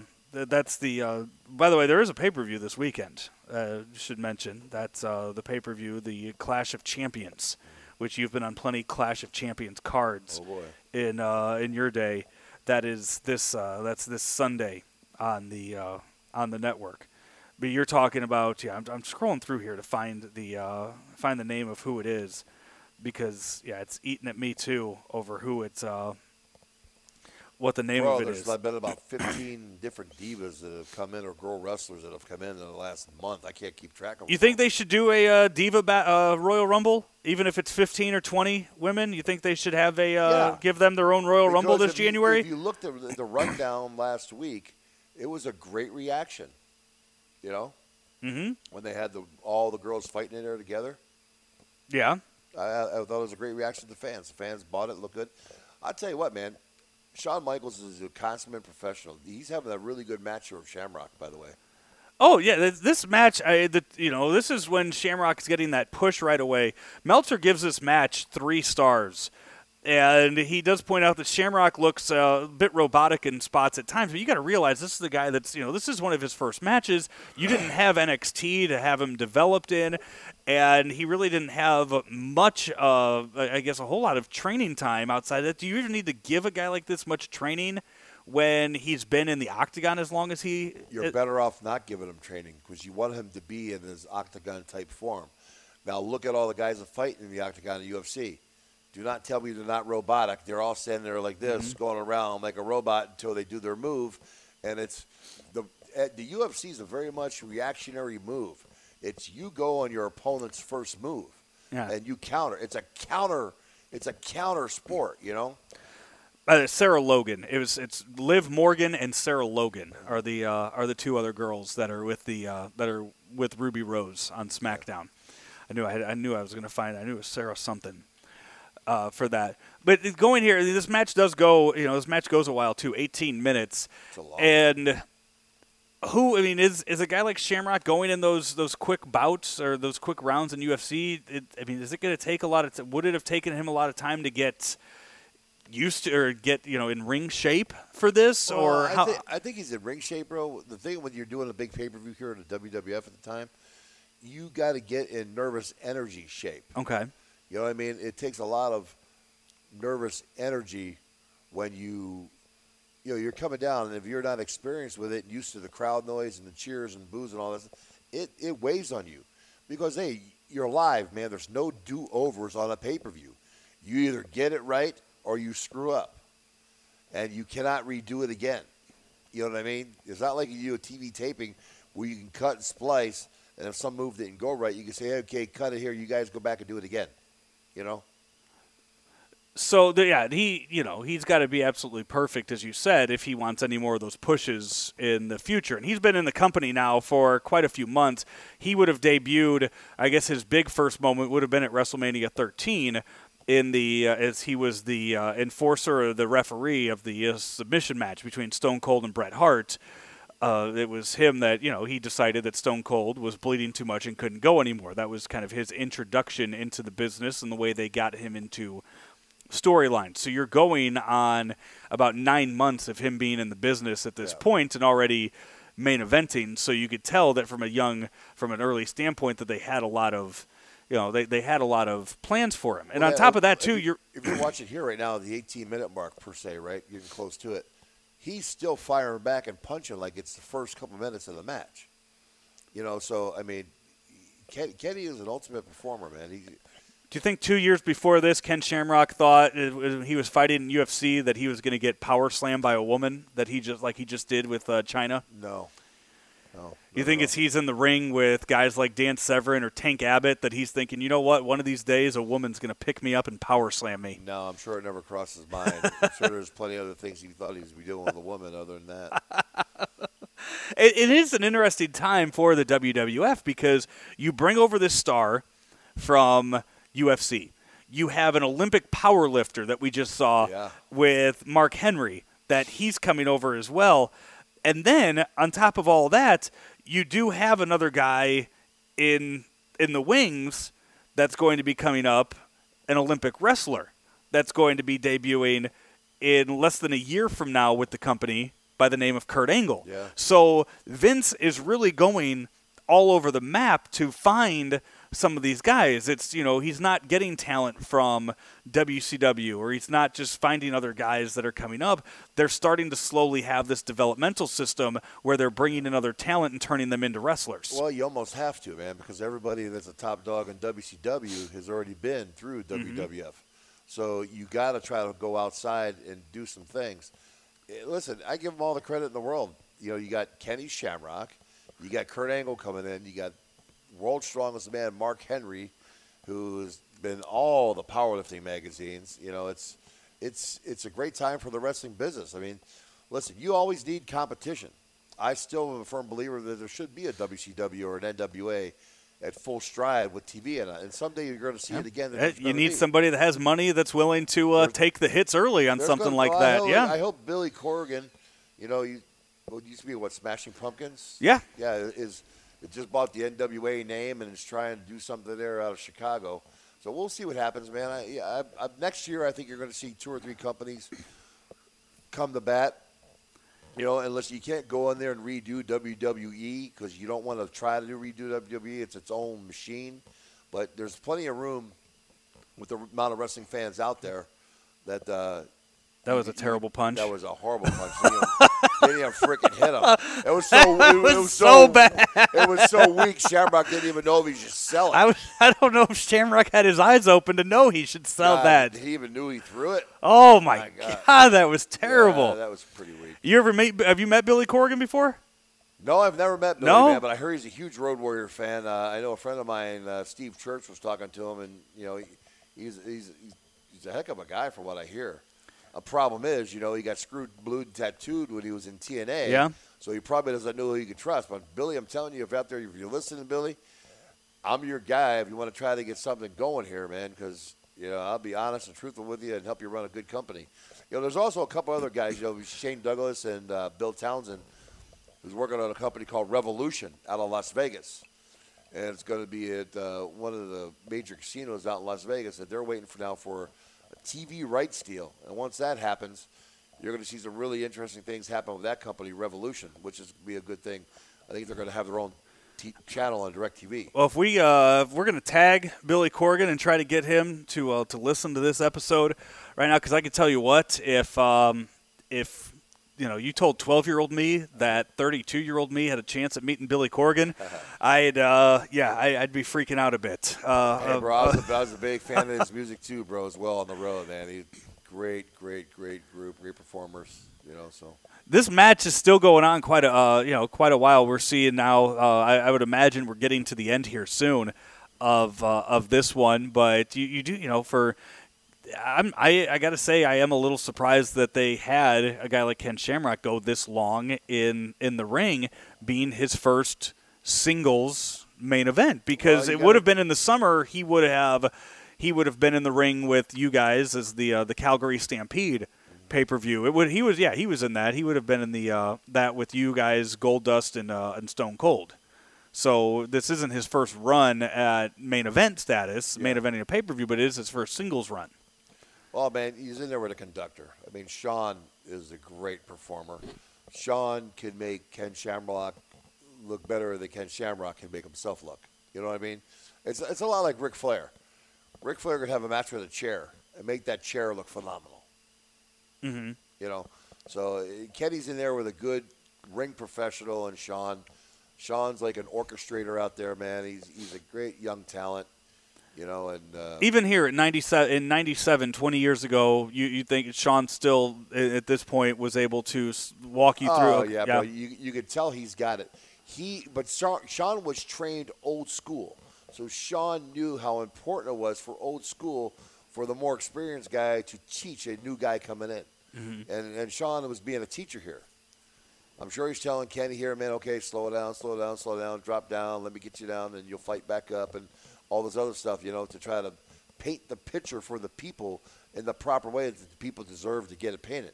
I'm glad they went long here, because if they would have came out here and Sean would have beat them in 2 seconds, it wouldn't have meant nothing. You're saying it would have probably buried Shamrock, and he wouldn't have been able to get back on top, and people would have went back saying, that's bullshit. Yeah. Unfortunately, from here, though, Ken Shamrock really doesn't have many big runs in the future. He's part of the corporation. He's teamed up with Vince McMahon as one of his henchmen in months to come, in the next year to come. But he never does quite reach that main event status ever again after this. But it's almost like the kiss of death, bro, when you get tied in with the boss, because it's a no-win situation. You're never going to be as powerful or as more over as the boss. He wasn't he was jacked. He's ripped for sure. But as far as mic skills, Shamrock really just never really had that. No, bro, listen, very few guys got the total package. Mm-hmm. Look, Kenny, he's like a freaking unbelievable. Yeah. He's like a full-bred and still today, his arms are enormous today. He looks good, man. He looks good, And he's still in fighting shape. I mean, he just 2 years ago, he's. Heck, I walked in onto the ring in a Bellator fight against Kimbo Slice. Yeah. Here in St. Louis, and Kenny's a great friend. I would do anything for him. Kenny's a good guy. Right. You didn't have the whole thing, and like you said, that's what it takes to kind of get to that main event status. Look, here he is, right? You're right. Early in the match, flying around, still doing good moves at the freaking 18-minute mark, which is incredible, because Sean does not lay there and die for you. No, Sean, and you have that's the move right there, the Hurricanrana that he does. That's not something that's something he probably just learned in the last 9 months that he's putting off in a main event of a pay-per-view, because he's not doing that at a UFC octagon. No, bro, you're not going to do it at the UFC, do a Hurricanrana. I've heard I was like trying to teach my grandson when he's drop kicking it, or James, and James was younger, and took him to amateur wrestling, and he goes, "Daddy, can I drop kick the guy?" No, you can't drop kick in amateur wrestling. You gotta keep everything on the ground, James. Better drop kick. The one you do sideways drop kick, or like a Finn Balor when does the drop kick and lands right on his back. Bro, I used to stand straight at the guy and jump straight up in his face and hit him with both feet in the chin. I don't like the Greg Gagne, almost like it's like a twirl. You know? It's like a cartwheel drop kick. It's like a cartwheel in the air where your hands really don't touch. I don't like those. Those kind of drop kicks are for the guys that really can't jump. Who has the best drop kick in wrestling history? You know who had a good drop kick? I will admit, Jimmy Brunzell. Okay. Had a great drop kick. And for those that might not know who that is? Was one of the high flyers in the AWA and one of the Killer Bees with Brian Blair for WWF. You also had Ricky Steamboat had a great drop kick. To be quite honest with you, man, Hawk and I had decent drop kicks for the big guys, but you got to understand, back then, very many big guys didn't throw drop kicks. Mm-hmm. You know, but we always hit guys like the Undertaker, who was 6'8", right underneath the chin. You know, and I was a 320-pound guy throwing a drop kick. You know, there's guys like, Andre used to throw a drop kick, believe it or not, once in a while. So did Giant Baba in Japan, 2 7'2" guys. How many times? Were you in the ring a lot with Andre? No, man, we got Andre near closer when he had bad hips and he was drinking a lot at the end of his career. I figure that'll be, that's something that the people want to hear an entire episode just on Andre. But I've been meaning to ask when you what your relationship was or how often you guys got to see him. Here comes the sweet chin music by Sean. You see, now I thought that he was going to – I really thought there that Ken Shamrock would have caught that into the ankle lock. We haven't seen the ankle lock yet, but we just saw the belly-to-belly, which sets you up for it. Yep. Triple H and Chyna running for the DQ. How much do you think that Ken Shamrock had to be taught how to put the ankle lock on in the WWE or the WWF compared to how he put it on in the UFC? The ankle lock goes on the same way. It's how much you want to torque on it. That's what I was kind of asking. Yes, is that torque all those moves, even like the figure four, it's all on how the figure four can really hurt and dislocate your knee. It all depends how bad you want to torque on it. And listen, we got to remember, your bread and butter and your money is with the guy you're in the ring with. If you hurt your main eventer in the ring, who are you going to wrestle? Right. You cannot hurt each other in there. So that's what making the people believe that, oh, crap, this really happened, is the sign of an excellent pro. And here you see the end come where Owen Hart runs in out of nowhere and attacks Shawn Michaels, throws him through the announce table, and is beating him up while Triple H and Chyna are attending to Ken Shamrock on the other side of the ring and have no idea what is going on. Owen Hart, who we haven't seen in quite some time, comes in and sets up the next feud for Shawn Michaels as retribution for what Shawn did to his brother in Montreal just a few weeks ago. Yeah, man. I tell you what, I miss Owen Hart. I was just going to ask too. This is the first time we've talked about Owen. I know you had a great relationship with him, but just your thoughts right here, just seeing Owen on TV, It's deja vu, bro. Deja vu, because Owen. I knew the Hart family real well. Good friends with Stu and Martha and all Brett's whole family. And then seeing Owen up there. Owen used to stop at my house in Minneapolis, going to Calgary. At the time, it was Northwest Airlines, and it had one flight a day, and it went through Minneapolis. And he and I were on a lot of flights together, he and I and Hawk. And to see that and for him not to be here today and for the reason why he's not here is just freaking heartbreaking, man. And that's the end of this show. I know I know just from talking with you that we are 2 hours. 2 hours and 45 minutes. Dang, man. I think that this right here, I know we've done 3, and we've done 1 just on territory. We did 1 interview with Ellering last week, and this one just watch along a pay-per-view. I think this did fly by for 2 hours and 45 minutes. This may have been our best one yet, man. This is really good. You know what? And hopefully they all keep getting better from here. I think we are going to have at least 1, maybe 2 interviews next week on the show that we'll do. So we want to tease that for interviews Joe, next week.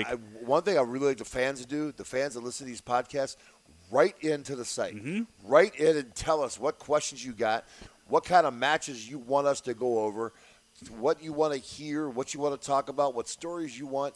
Because, like I said before, man, this is no nonsense BS, and we're going to tell you like it is. We're going to give you honest opinion. And people got to remember, too, a lot of my opinions about this match and about Dave Meltzer were thoughts and opinions of 20 years ago. Right. It doesn't necessarily mean this is how I feel today, because today's a different day and time, but I'm still going to tell you how I feel about it and what I think about the whole situation. So. And that's going to wrap it up for the pay-per-view. 20 years ago, almost to the date, December 7th, 1997. Today we're recording this on December 13th, 2017. So 20 years ago, this pay-per-view took place. And you basically, if you watched it along with us, you just got to sit and watch a pay-per-view that a WWE Hall of Famer was on, and hear the running commentary of that Hall of Famer. So we hope that you appreciate that. As we said, keep your thoughts coming along. Buy the shirts. We are going to get the podcast shirts up on Pro Wrestling Tees, along with all the shirts that you already have up there at the Pro Wrestling Tees website. Great Road Warrior Legion of Doom t-shirts, man. Go to ProWrestlingTees.com. I'm going to talk to them real soon about doing our What a Rush podcast shirt on there, And as far as that and bookings, Joe, like we talked about before, go to the at What a Rush pod on Twitter. You search the What a Rush podcast on Facebook. It says What a Rush podcast with Road Warrior Animal Joe Laurinaitis, the long name for that one. So go search that as well. And of course, for right now, you can hear us on the STL Podcast Network. STLpodcast.com is where you can find all of these, along with downloading them on your iTunes or Google Play or Stitcher, wherever you find your podcast, we are there. So another thing I look forward to, Joe, and fans got to remember, man, I look forward to come back in your area. So if you want to bring me in for a speaking engagement, testimony at church, or a personal appearance, you got to go to bookprowrestlers.com, ask Steve Stasiak to get bookings, or go to my Joseph Michael Laurinaitis Facebook page and private message me. I answer every request I get, and we look forward to hearing back good feedback from the. Listen, we'll take feedback, good or bad, from the fans, man, because we want to improve this. We want to try to make this the number one podcast in the wrestling business and on podcasts in general. And Joe, hey, man, it's always a pleasure, bro, getting together and working with you. It's been a great 2 hours, 40 minutes, whatever it's been. Yep, 2 hours and 50 minutes of wrestling talk. It's always great to rehash old crap that you see on TV. That's 2 hours and 50 minutes. Let us know what you think, and we will be back next week for another episode of What a Rush podcast. See you next week.